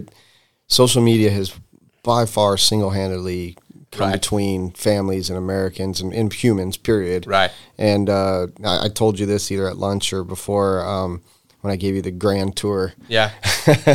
I would get rid of social media in a heartbeat if I didn't have to have it. Right. Right. I despise it. Right. I mean, I use it. It's useful. I don't want to sound like a hypocrite. Useful. But it's great for media and marketing. Obviously, people want to see what you're up to. It's a tool that should be bringing us together, but then it's being very divisive and polarizing, and it's causing people to become very inward and possibly more focused on only what they want versus what's good for everyone, and that we can all work together at that. Yeah. So rather than having the synergy of you and I, 1 + 1, just being 2, we can be 3. But now what will happen is you're working left and I'm working right. So 1 and 1 actually becomes 0. Yeah. We're just pulling against each other. And I think that's really, it's such a small little change that we can make. But if we can all look up from our devices and focus on the future together, I think we can really continue to be great. I don't want to say be great again, because we are still great. We can continue to be great. So let's do that. So, but yeah, I think phones are what changed. I've got mine sitting right here. It's when I went to the movies, part of life. Yeah. When I went to the movies as a kid, my friend would ask me, do you want to come to the movies? I would ask him when. He would say Friday. I would say, yes, let's go. Yeah. I wouldn't ask him what we're going to watch. Nowadays, somebody would be like, hey, you want to come to the movies Friday? What are you going to watch? I'm going to watch The Matrix. I don't like The Matrix. I'm not coming. It wasn't about watching a movie back then. It was we've about got so many with choices. Your friends. So, yeah. Which brings me to like going to restaurants. Yeah. I hate a menu that's got 14 pages. Give me one side of food, one side of liquor. We're old school, bro. Yeah. These new people grown up in the social media age, that's all the choices they have. They want 14 pages, Yeah, man. These people, they want too much, then they don't want to give anything back either. Yeah. A lot of people are just all about, the selfish side of things. And one of the biggest problems, because I've got a 10-year-old and a 24-year-old, and one of the biggest problems is trying to raise our children to not look or sound like they're entitled. Right. And right now we have this entitlement of, and it's not just of like materialistic things. For instance, we all, now that we have fiber and high-speed internet, if we have slow internet, we're like, what the fuck? What is going on? Right? Like you get angry. I'm guilty, man. I'm angry, guilty. Like, But I grew up when I had a pager or a landline that, the whole family used. Dial-up internet. Do you remember that? But so that's the whole thing. Like, I don't want my kids, because I want to give them everything I can. That's, as a parent, you want to spoil your kids. Yeah. But the last thing I want is my kid to run around like some little punk, snot-nosed punk that expects everything to be given to him for nothing. Right. Not earn it, not work for it, not get good grades, not be good, not do their chores. Like, do your shit. You'll get whatever you want. Right. And when you're out and you're not with mom and dad, you act the same. Yeah. Don't act like anything different. This is who you are. This is who you're going to be. You act what you act in front of us. Yep. In front of them. Yeah. Period. And what we're losing is that a little bit of parenting, in a sense. I see it all the time. Just throw a phone in front of them. Perfect example. Yeah. We did Jeep Jam 2 weekends ago. This huge Jeep festival here. And, oh my God, it's bringing me pain thinking about it. Super successful event for us. However, the kids, we built this bitchin' little crawling course for the 24 scales. And we were doing a contest. It was free. Should have charged $5. Would have made a mint. free. They come over and they just snatch up the cars and run. Well, a couple of them would sit there for an hour just running and running and running these cars. I'm like, where are your parents at? Oh, I don't know. So they would drop off their kids, not care one bit about us. Free babysitters. Here we are running a business, trying to like get contacts, sell stuff, run this contest. And these kids are just running amok, running through our course, stepping on stuff that most parents would say, hey, don't do that. Yeah. But no, they weren't their problem anymore for that hour. Yeah. Now they could go get a beer over at the beer garden or go look at some Jeep stuff that they wanted to go look at. Yeah. But this, in the same token, we see a lot of times where a parent is just frustrated and just hands them an iPad. Yeah. Yeah, I feel you, man. I feel you. I often wondered to myself, because I don't have any kids, but I often wondered to myself what kind of parent I would have been and what my life would have been like if I'd have been born in America. And I feel like the opportunity cost of my becoming an American, and during that time that I would have started a family, the cost of my becoming American is that I will never have children. I cannot. It's too late now for me. My girlfriend that I'm with now, we've already decided on a medical basis that we don't want to risk her life in order to do this. And she's got some kids, so I still have contact there, but they're not my kids, they're not my family. But I often wonder, if I'd have been born in America, thus not had the opportunity cost to become American, would I be like that?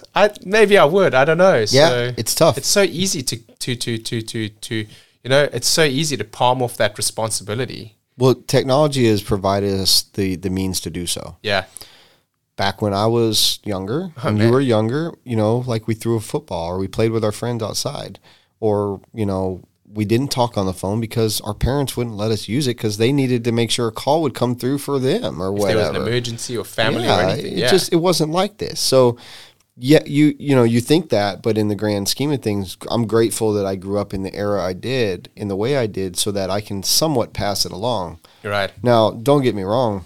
My daughter plays on her phone or on her iPad or whatever. I mean, she's a smart kid, straight A's. She's a good kid. She doesn't cause a lot of problems. She's an athlete. She gets what she wants. What we can afford, we get. We're that's the kind of parents we are. Yeah. But by God, you step out of line, and in the land of the long arm of the law in my house is my wife, and you don't want that. You don't want that. I'm telling you right now. She controls that roost, and thankfully she does. I still get to be like the dad, the save the day kind of guy. But we have to stop letting kids in the grand scheme of things be silenced with electronics. Yep. Sit in front of video games. So, like if you're watching a show, be like, just go play Xbox. Yeah. But life's also different now. If you think about it, when we grew up, just like when my mom and dad grew up, and it's still like this in South Africa now, it might have been the same in America. But my mom and dad's a single income household. They're able to do that now because of what my dad has done and become an ophthalmologist. And it's kids these days. They're 5-6 years old. They're setting up Instagram accounts and they have like YouTube followers and videos. And man, I was eating dog kibble. Yeah. Like what? It's completely different life, right? It's just we were building cardboard box race cars to put on top of skateboards to go down hills. Like we were eating asphalt. Like we didn't do anything inside the house. Yeah. The Nintendo came out, the original Nintendo, and we would get to play it maybe an hour a day. Like our parents would be like, "All right, you're done. Yeah, go back you only outside." had one TV, and that TV was for that movie that day, bro. Exactly. Yeah. So, no, we've got it made as Americans. Did you guys have it when you were a kid? You knew it was home time when the school lights, when the street lights turned on.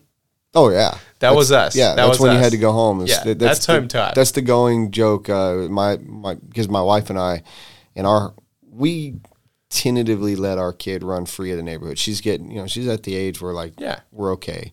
And now we have tracking device on her. She's got her own phone. So if it wasn't for that, it's a little different. People drive like crazy through our neighborhood. And super contactable too, So if you see she's somewhere that you think she shouldn't be, you can at least call her and be like, hey, like, what are you doing there? But in my day, nothing. I'd ride a bicycle a mile down a busy highway to my friend's neighborhood, and my parents wouldn't even know I was there. It's just different. We weren't worried about people snagging us. We weren't worried about. It was different. Yeah. And I miss that for my kids. Right. I love technology. Right. Of course, we're technology people. Yep. but it's Yeah. it's bad. Yeah, exactly. It's just man. social media, internet, peripherals, all these different things that we have access to. It's not great. Right. But then again, we wouldn't be doing a podcast right now. That's true either. as well, So there's a lot of good that comes out of it. But There definitely is. It definitely is. RC as well, part of technology that's really come a long way. And without the technology really that's gone into mobiles and that kind of stuff for battery technologies, we might not have what we have. like from a Tamiya Falcon to an S-Works S12.2. That's a big jump. That's like from a tube TV to a LCD, like full-blown. That's like from a slideshow. Yeah. It is. It's like from the original. Well, it has a picture. It doesn't even move. But It's from one of those phones that you had to ring, do the circle, the rotary phone. yeah, we had those. all the way to, an iPhone, Yeah, we had those. or even smoke signals to an iPhone. Yeah. It's crazy, man. And people still collect it to me as they're still fun. So I have a massive soft spot, being that my first truck, as I said, was a Blackfoot. So They've been doing a lot of re-res. They do. But the re-re is the frog version where the rear shocks are flat. Yeah. And mine was the version where the shocks were all upright. Uh, And you can find them refurbed for like the price of like a ready to run 6S. I'm not paying that. Yeah, one that'll just be a shelf queen. Yeah. I mean, in the grand scheme of things, the last thing you're going to do is take a Tamiya out right now and bash it. I mean, I wouldn't. I probably would. My Falcon, well, I told I you earlier, probably I'm not a would, basher dude. regardless. But if I could race that in a vintage, I might do that. So the truck that I had before I left South Africa, and this is the only thing of my life that survives pre-fire, I gave to my buddy because he just had a kid, and I said, when he's old enough, let me know, and I will tell you like what you got to do, get it running again, and everything. I know the car very well. And he recently contacted me about 8 months ago, and he's refurbed it and put another body on it and new sticker kit and everything. And I helped him send some stuff to South Africa. And now his kid's playing with it, same age as what I. No, Your old Blackfoot? yeah, Oh, that's awesome. younger than I was. He is now 10, so I was 13 when I got my first. Maybe I can influence his life in the same way. I became a racer because of that. I started watching Formula One because of that. With my uncle, started seeing that I loved cars. My dad loves cars, but I mean, he has about as much, how can I say, charisma as, sand has moisture. I guess you can get mud. That's a bad analogy, but you get what I'm saying. So he's a great guy, don't get me wrong, but Just not a car guy. he is a car guy, and that's what's really weird. He's just not a talker. He's very he's very introverted, and it's funny. I will say this: I'm actually an introvert myself. I just know how to be extroverted. Also, he just never learned that. So, I think if you're in the RC world, you're an introvert.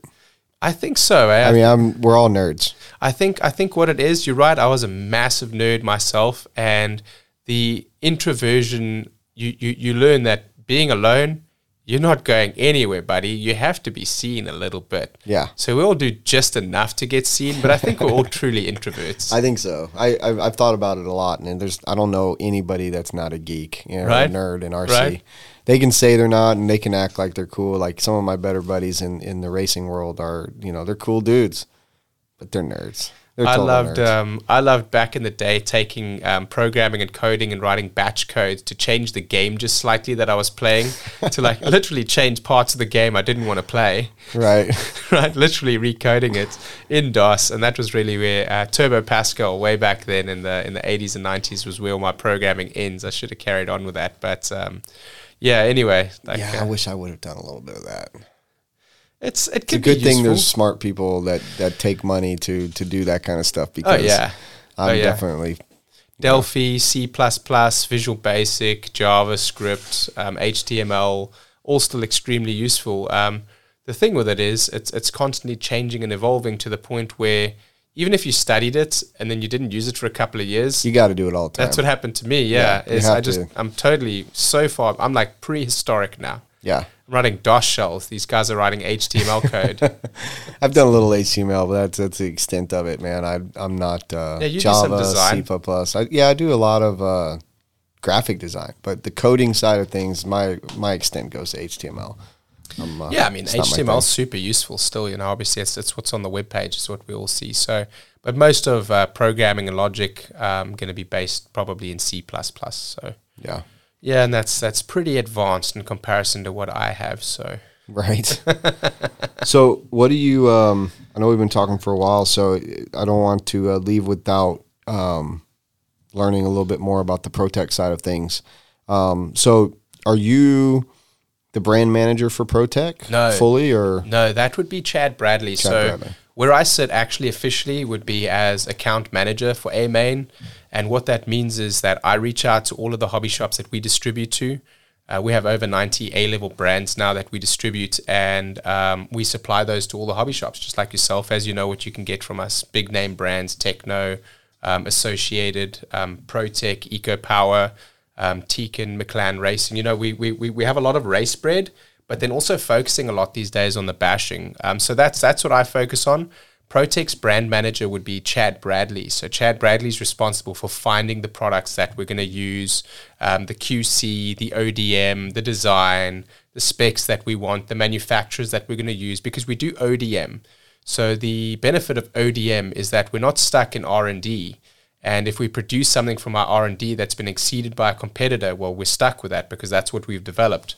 So it gives us the benefit and the flexibility to move with the industry as quickly as it changes. If it changes quicker than what our products do, we'll find another manufacturer that's able to make it for us. And we will continue to focus on that quality that the RCer wants, the racer wants, the top quality, the pro tech. So Yeah. we spell tech a little bit different, but it's TEK. No, it's but good. That's what it is. It's Good the play pro on tech. words. Yeah. Yeah, ProTech, for a lot of people that don't know, is a very good brand. Thank you.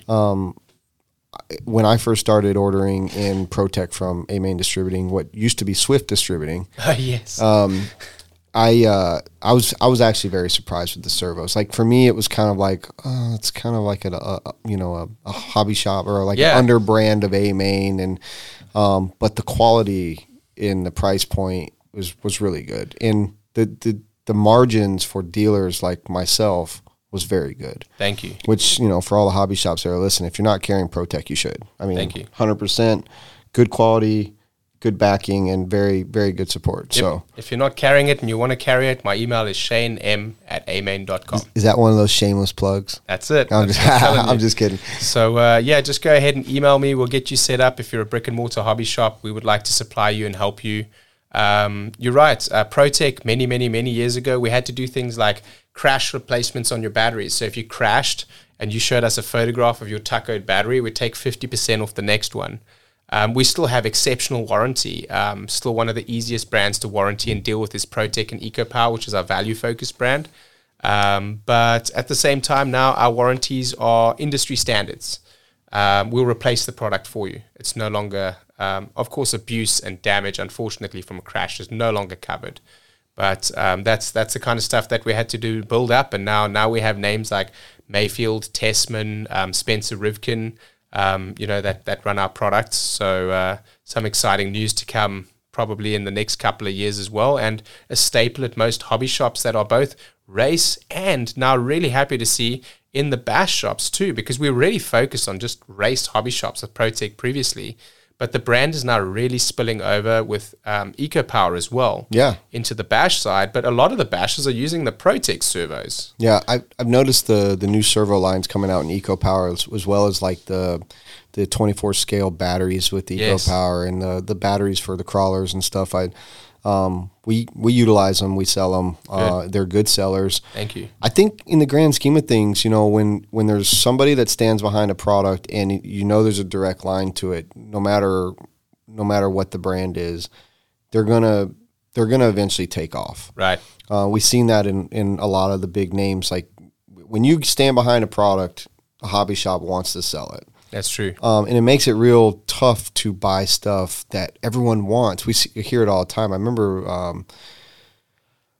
what was the dang brand name of the lipo? So lipos 5 years ago was a different story. Oh, yeah. And people would always be online. Like Gens Ace wasn't as good as they are now, but they were super cheap. and everyone, not a lot of hobby shops are carrying it. It was all eBay or online or whatever. And you'd hear Jens Ace, I got this and I bought it off the line, whatever, bought off eBay. Well, now that brand, same thing happened with Hobbywing. I remember when Hobbywing came out the year I opened up, and their speed controls were junky little $50 plastic things. And in comparison back then to Speed Passion, and now they've like swapped seats. Exactly. And so Hobbywing is now just an exceptional brand. I love the brand. I love the people behind it. But when it first came out, I was like, oh yeah, it's just a budget way. It's a budget product to get going. Now it's like, yeah, there's some other stuff we can get you in, but Hobbywing, is top dog, top dollar stuff. But yeah, ProTech and the EcoPower stuff that your proprietary stuff has been really good for our shop. So I definitely tell anybody and recommend it to other businesses as well. Trying to protect those margins and make sure that we keep moving with the times. The servos, the batteries, and the chargers are really that bread and butter for you. But then also trying to find a lot of niche products. For example, surprisingly, not a lot of distributors have sprue cutters. How are you going to cut your wires if nobody sells you one? Well, you got to go to the hardware store. Well, why doesn't anyone have one? Yeah. What about a soldering iron? I think there's only one distributor that has a soldering iron. Just little things like that. So we're trying to roll up our products. You'll see some new ones. We just brought out a ProTech backpack. It fits a short course truck inside. You can put any car inside of it. Has in the back, it has the little tool case. A cleaning brush. Like guys are buying cleaning brushes from the hardware store. Yeah. Well, why don't we have one? We should be a one-stop shop, right? Yeah. Just filling little niches like that. And EcoPower's helped us to do that as well, where they focus more on the value side, and then quality is brought up in the numbers that we've brought in order to bolster, instead of a discount, better quality. And then on the ProTech side, we've gone to the top of the trough, the best of the product that we can find. And with the numbers that we have, in buying those numbers and our buying power, reducing the cost of those products to get it to everyone. Because we really feel like if everyone can get what you should be running with, the hobby becomes a lot more fun for you. Yeah. So, well, and it's an ebb and flow. Yeah. Because there's going to be somebody that comes out, if one person wins with a different kind of servo, they might sell for a while. That's true. And it's true. Like, and it really comes down to how big of an influencer are the people that are using them. Yeah. But when you have good, management and sales, people that are willing to follow up, it makes it easier to know what products are out there. Yeah. That, for me, that's a big deal because there's so many to choose from. It's true. I want to support people that have their finger on the industry, know what we're looking for. Like, don't come to me with a bunch of plastic models and, anything that's not what we're focused on. Yeah. I don't want to know anything about rockets and models and stuff. I want to know what's the best servo, what's the best tires, what's the best cars out there. And for us to, at first it was hard for me to order from A-Main. I mean, just being fully honest and transparent. Yeah, it's like, I don't want to give to my competitor. But in the same token, you guys have good margins, you have good product, the support's been really good. It was a no-brainer. And fortunately, we went that route. Right. A lot of people don't want to, we've talked about this before, they don't want to buy from other shops because they're supporting other shops. When that's not true.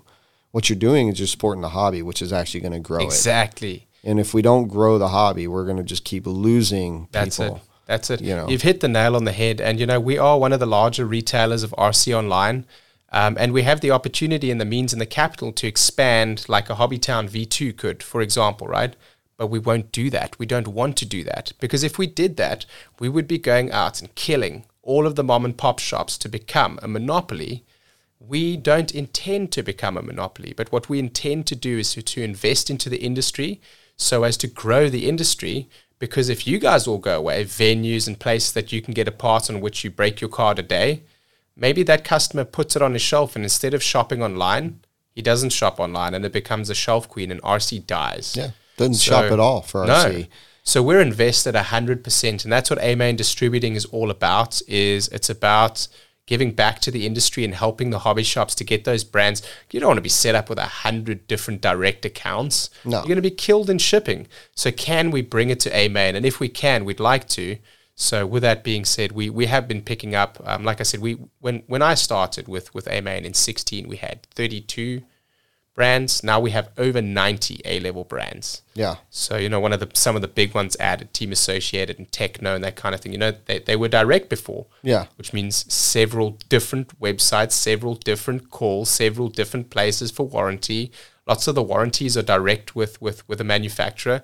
That's not like that anymore. Most of what you get from me, you can warranty with me. Yeah. With a phone call. Exactly. I'm going to take care of you. That's what I'm saying. The support's been really good, and we feel, good about pushing the product. Thank you. It makes it easy for us to say, hey, buy this battery, or whatever it might be. Right. You give options, and there's other similar options from other companies that we support them as well. The main thing is we try to sell what people want. Yes. You guys have a lot of it. This company has a lot of it. Yeah. So we have to. I mean, to do what we're trying to do, we have to. Oh, yeah. But ProTech and EcoPower, for sure, of those two proprietary lines that you guys have are great lines. And don't get me wrong, I order a lot more than just that stuff from A-Main. But yeah, so A-Main's the distributing side of A-Main has been really good for us. So I'm glad that you guys exist, and it's nice you put the warehouse up in North Carolina. Yeah, that's really been a big helps us. change for us. Being able to reach you guys in a much quicker time, I feel like that was part of that animosity, of course, looking at A-Main as a competitor, because we're a reseller that sells online that can reach all customers from all brick-and-mortar hobby shops. So that animosity was there originally. But now people are seeing that we do stand behind the product. We are supporting the hobby shop. We are investing into you guys. And then being able to reach most of the country within 3 days has been absolutely paramount. So yeah, that's been a very, very, very big step in our recent success. So is cycling, actually. So for those of you that don't know, A-Main also runs cycling websites. We have Dan's Comp, we have Performance Bike, we have nashbar.com. So yeah, that's all us as well. And the cycling has allowed us to have two streams of revenue, which one is peaking when the other one isn't, which has made us more stable, and that's helped us to grow, to make the North Carolina facility as well. So it's been exciting to see, and you guys have all been a very big part of it, as you did rally behind us, and you guys are all pushing us to grow as well. So thank you for that. Yeah, that's awesome. The bike thing, did those three different websites, did A-Main acquire them or start them? We acquired them. So the bicycle scene, just like any other industry, has changed a lot through the way that people shop these days. People seem to be starting, a high percentage of people are starting their shopping experience on their phone. And then what they're doing is they're starting to look for that product. And cycling, just like RC racing, there are so many option parts. They're so super specific that a brick and mortar like shop can't keep everything necessarily. You can't go in and get every single sprocket or BB or threaded bearing or crankset. You can't get all of it. You just don't have space to stock all of it. It's not possible. You can stock what people are asking for, and you can special order the rest. Instant gratification meant that those people didn't want to wait. And those stores that were ordering it were only going to get it in a week or two, where the guy online already had it, and drove a lot of the business online. And those brick and mortar hobby shops, not hobby shops, cycling shops that were attached to those brands. Performance had their own stores, their own line of stores. They all dried up because of that as such, because they had all of this overhead to have a store, but the guys are just buying it online anyway, because the option part's not in the store. Right. And then as the physical facilities dried up, and this is why we're so invested, because we've seen it happen in industries over and over and over. Toys are one of them as well. I could talk about Toys R Us. As those brick and mortar facilities dry up, so does the website. Yeah. And then it's gone, and then it's dead, and then there is no more. So with cycling, we bought danscomp.com, we bought Performance Bike, we bought Nashbar. None of those retail facilities or those brands exist anymore. We are them. We took them over. It was a large transition, but it's all online now.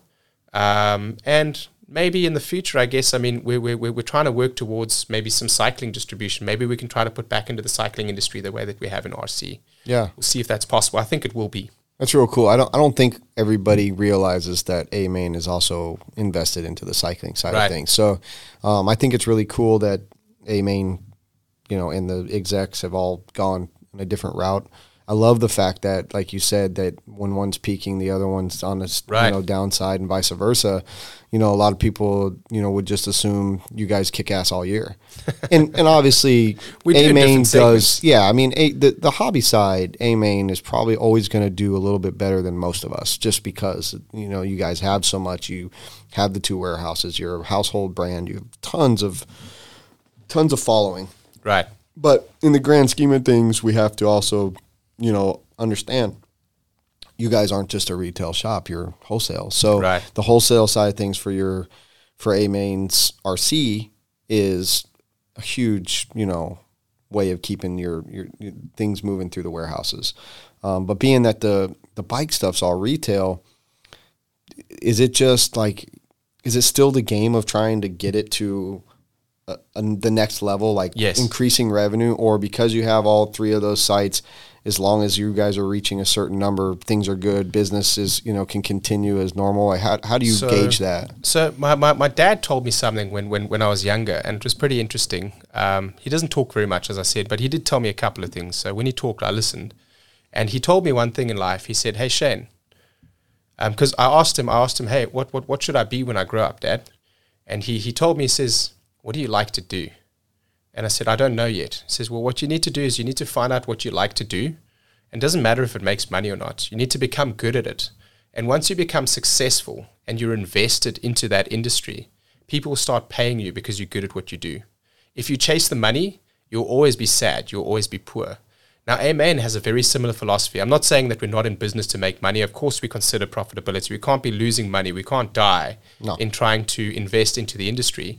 But what we realize is that investing into the industry grows the pot for everyone, which also grows us, rather than just, how can I say, as I alluded to earlier, we could, if we wanted to, open up stores across the nation, I guess, but we won't, because that's not investing into the industry.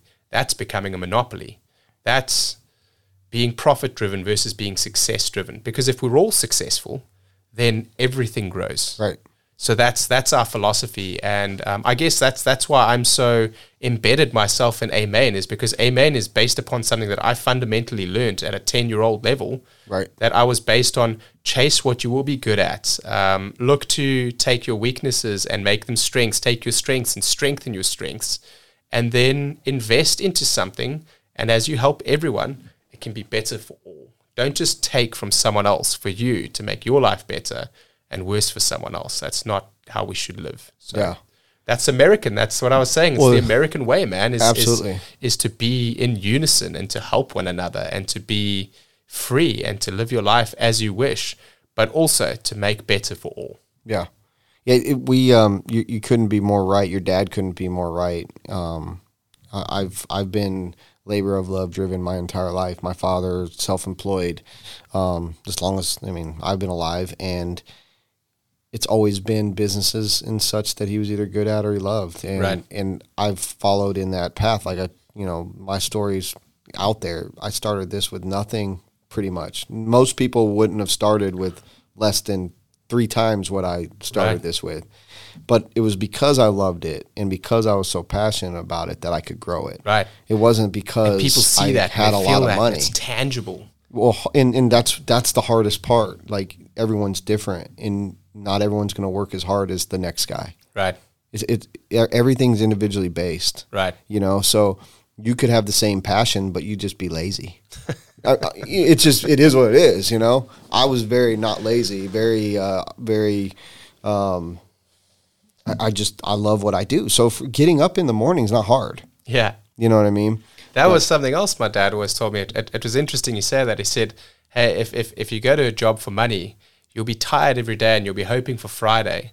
But if you find a job, like you said, that you love, it's not hard to get up, and work doesn't feel like work. You never want to leave. Exactly. the whole family situation. It's just like, I love my family and I love my work.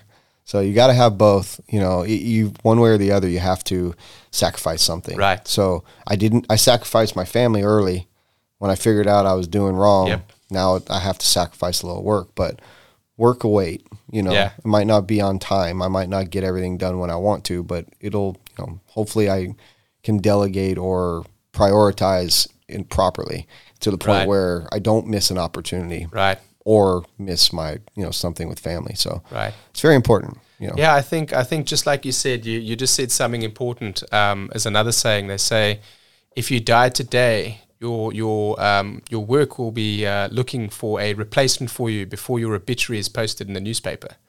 So family is the one that's important. Family is the one that counts. Yeah. Family is why we do everything that we do. Family can be blood. It can be of your own offspring. It can be, like I said, my friends that I've made here.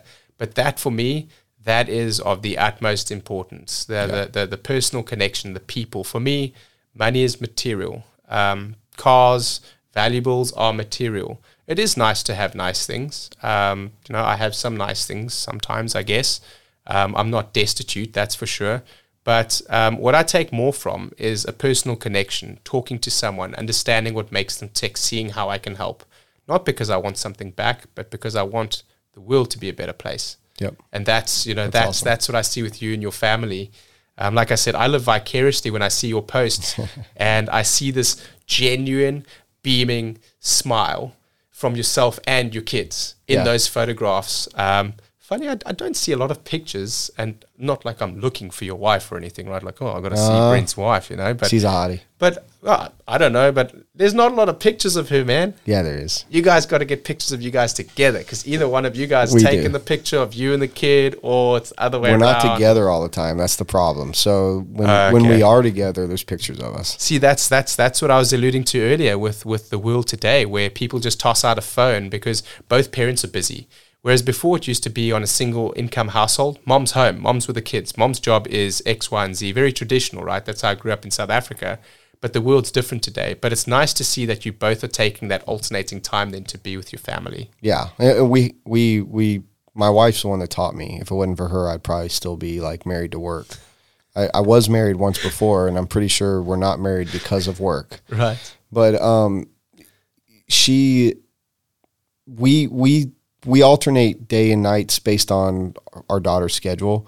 I take her to school every morning, and I pick her up 3 days a week, two days a week if I race on Wednesdays. If I don't race on Wednesdays, I pick her up from gymnastics. But on the weekends, we're generally together. So that's when we get to plan the things, whether every Sunday is basically family day, no matter what. And some are Saturdays, 1 or 2 Saturdays a month, I'm either traveling or racing at our tracks or whatever. And then obviously I do, 6 to 10 weekend travel races a year. So we have very little time, in my opinion. And I feel you on that. The nighttime is, get home at 6, eat dinner, get her showered, sitting around, watch a few shows together, play some games, whatever. Yeah. And then it's bedtime. Yeah. And when they're in bed, I'm working. Man, so I'm up late. Yeah. They're in bed sleeping. I'm working. Wake up 5:30, go to the gym, get back, take her to school. Yeah. And then we're back. Then I'm back to work. So your 10-year-old has she been down the track? Has she run? Yeah. Oh yeah. Does she run also? Not anymore. Not anymore. No. Well, she's just so busy. Oh damn. Yeah. I mean, she's a full-time competitive gymnast. So wow. She's 4 days a week, like 20 hours a week of gym. Wow. She's going to school. That's another thing that's changed in the years gone by. When I did gymnastics when I was a kid. Gymnastics when I was a kid was doing roly-polies on the grass for an hour once a week, right? My girlfriend's son has just joined the football team. He's 16 years old. They practice 5 days a week for 5 hours a day, from 2 p.m. till 7 p.m., 25 hours. But football's serious business in this country. I know, Serious but business. It's completely different. I mean, were you guys training for 5 days a week for 5 hours when you were in school at football? Hockey, I played 4 days a week, yeah. Wow, that's just, for I 3 guess hours. it's just so different for me. We had rugby practice on Tuesdays and open fitness on Thursdays, and it was 1 hour, and it was during school, and then you had PE. That's it. But that's why you were so small. I guess so, bro. I was always small too, so I can't talk shit. In grade 8, I was wearing, clothes, they stop becoming aged when you're like 13, 14, and they start becoming a medium large. First it's a youth, and then it's an adult, right? Right. I was wearing a 7 to 8 age shirt when I was 14. Yeah.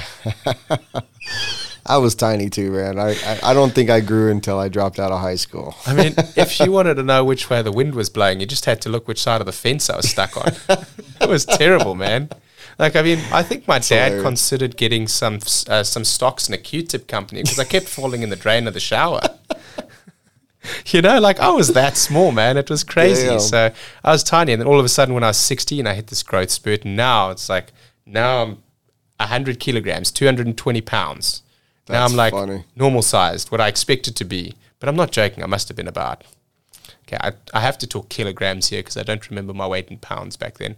I think I was around like 48 kilograms when I was 14. You got to multiply by 2.2, so you can do the math there. Under 100 pounds or around 100 pounds. That's funny, man. When I'm like 14. I was always so tiny. I never thought I was going to grow. And it wasn't until 2 years ago I started working out that I had any definition.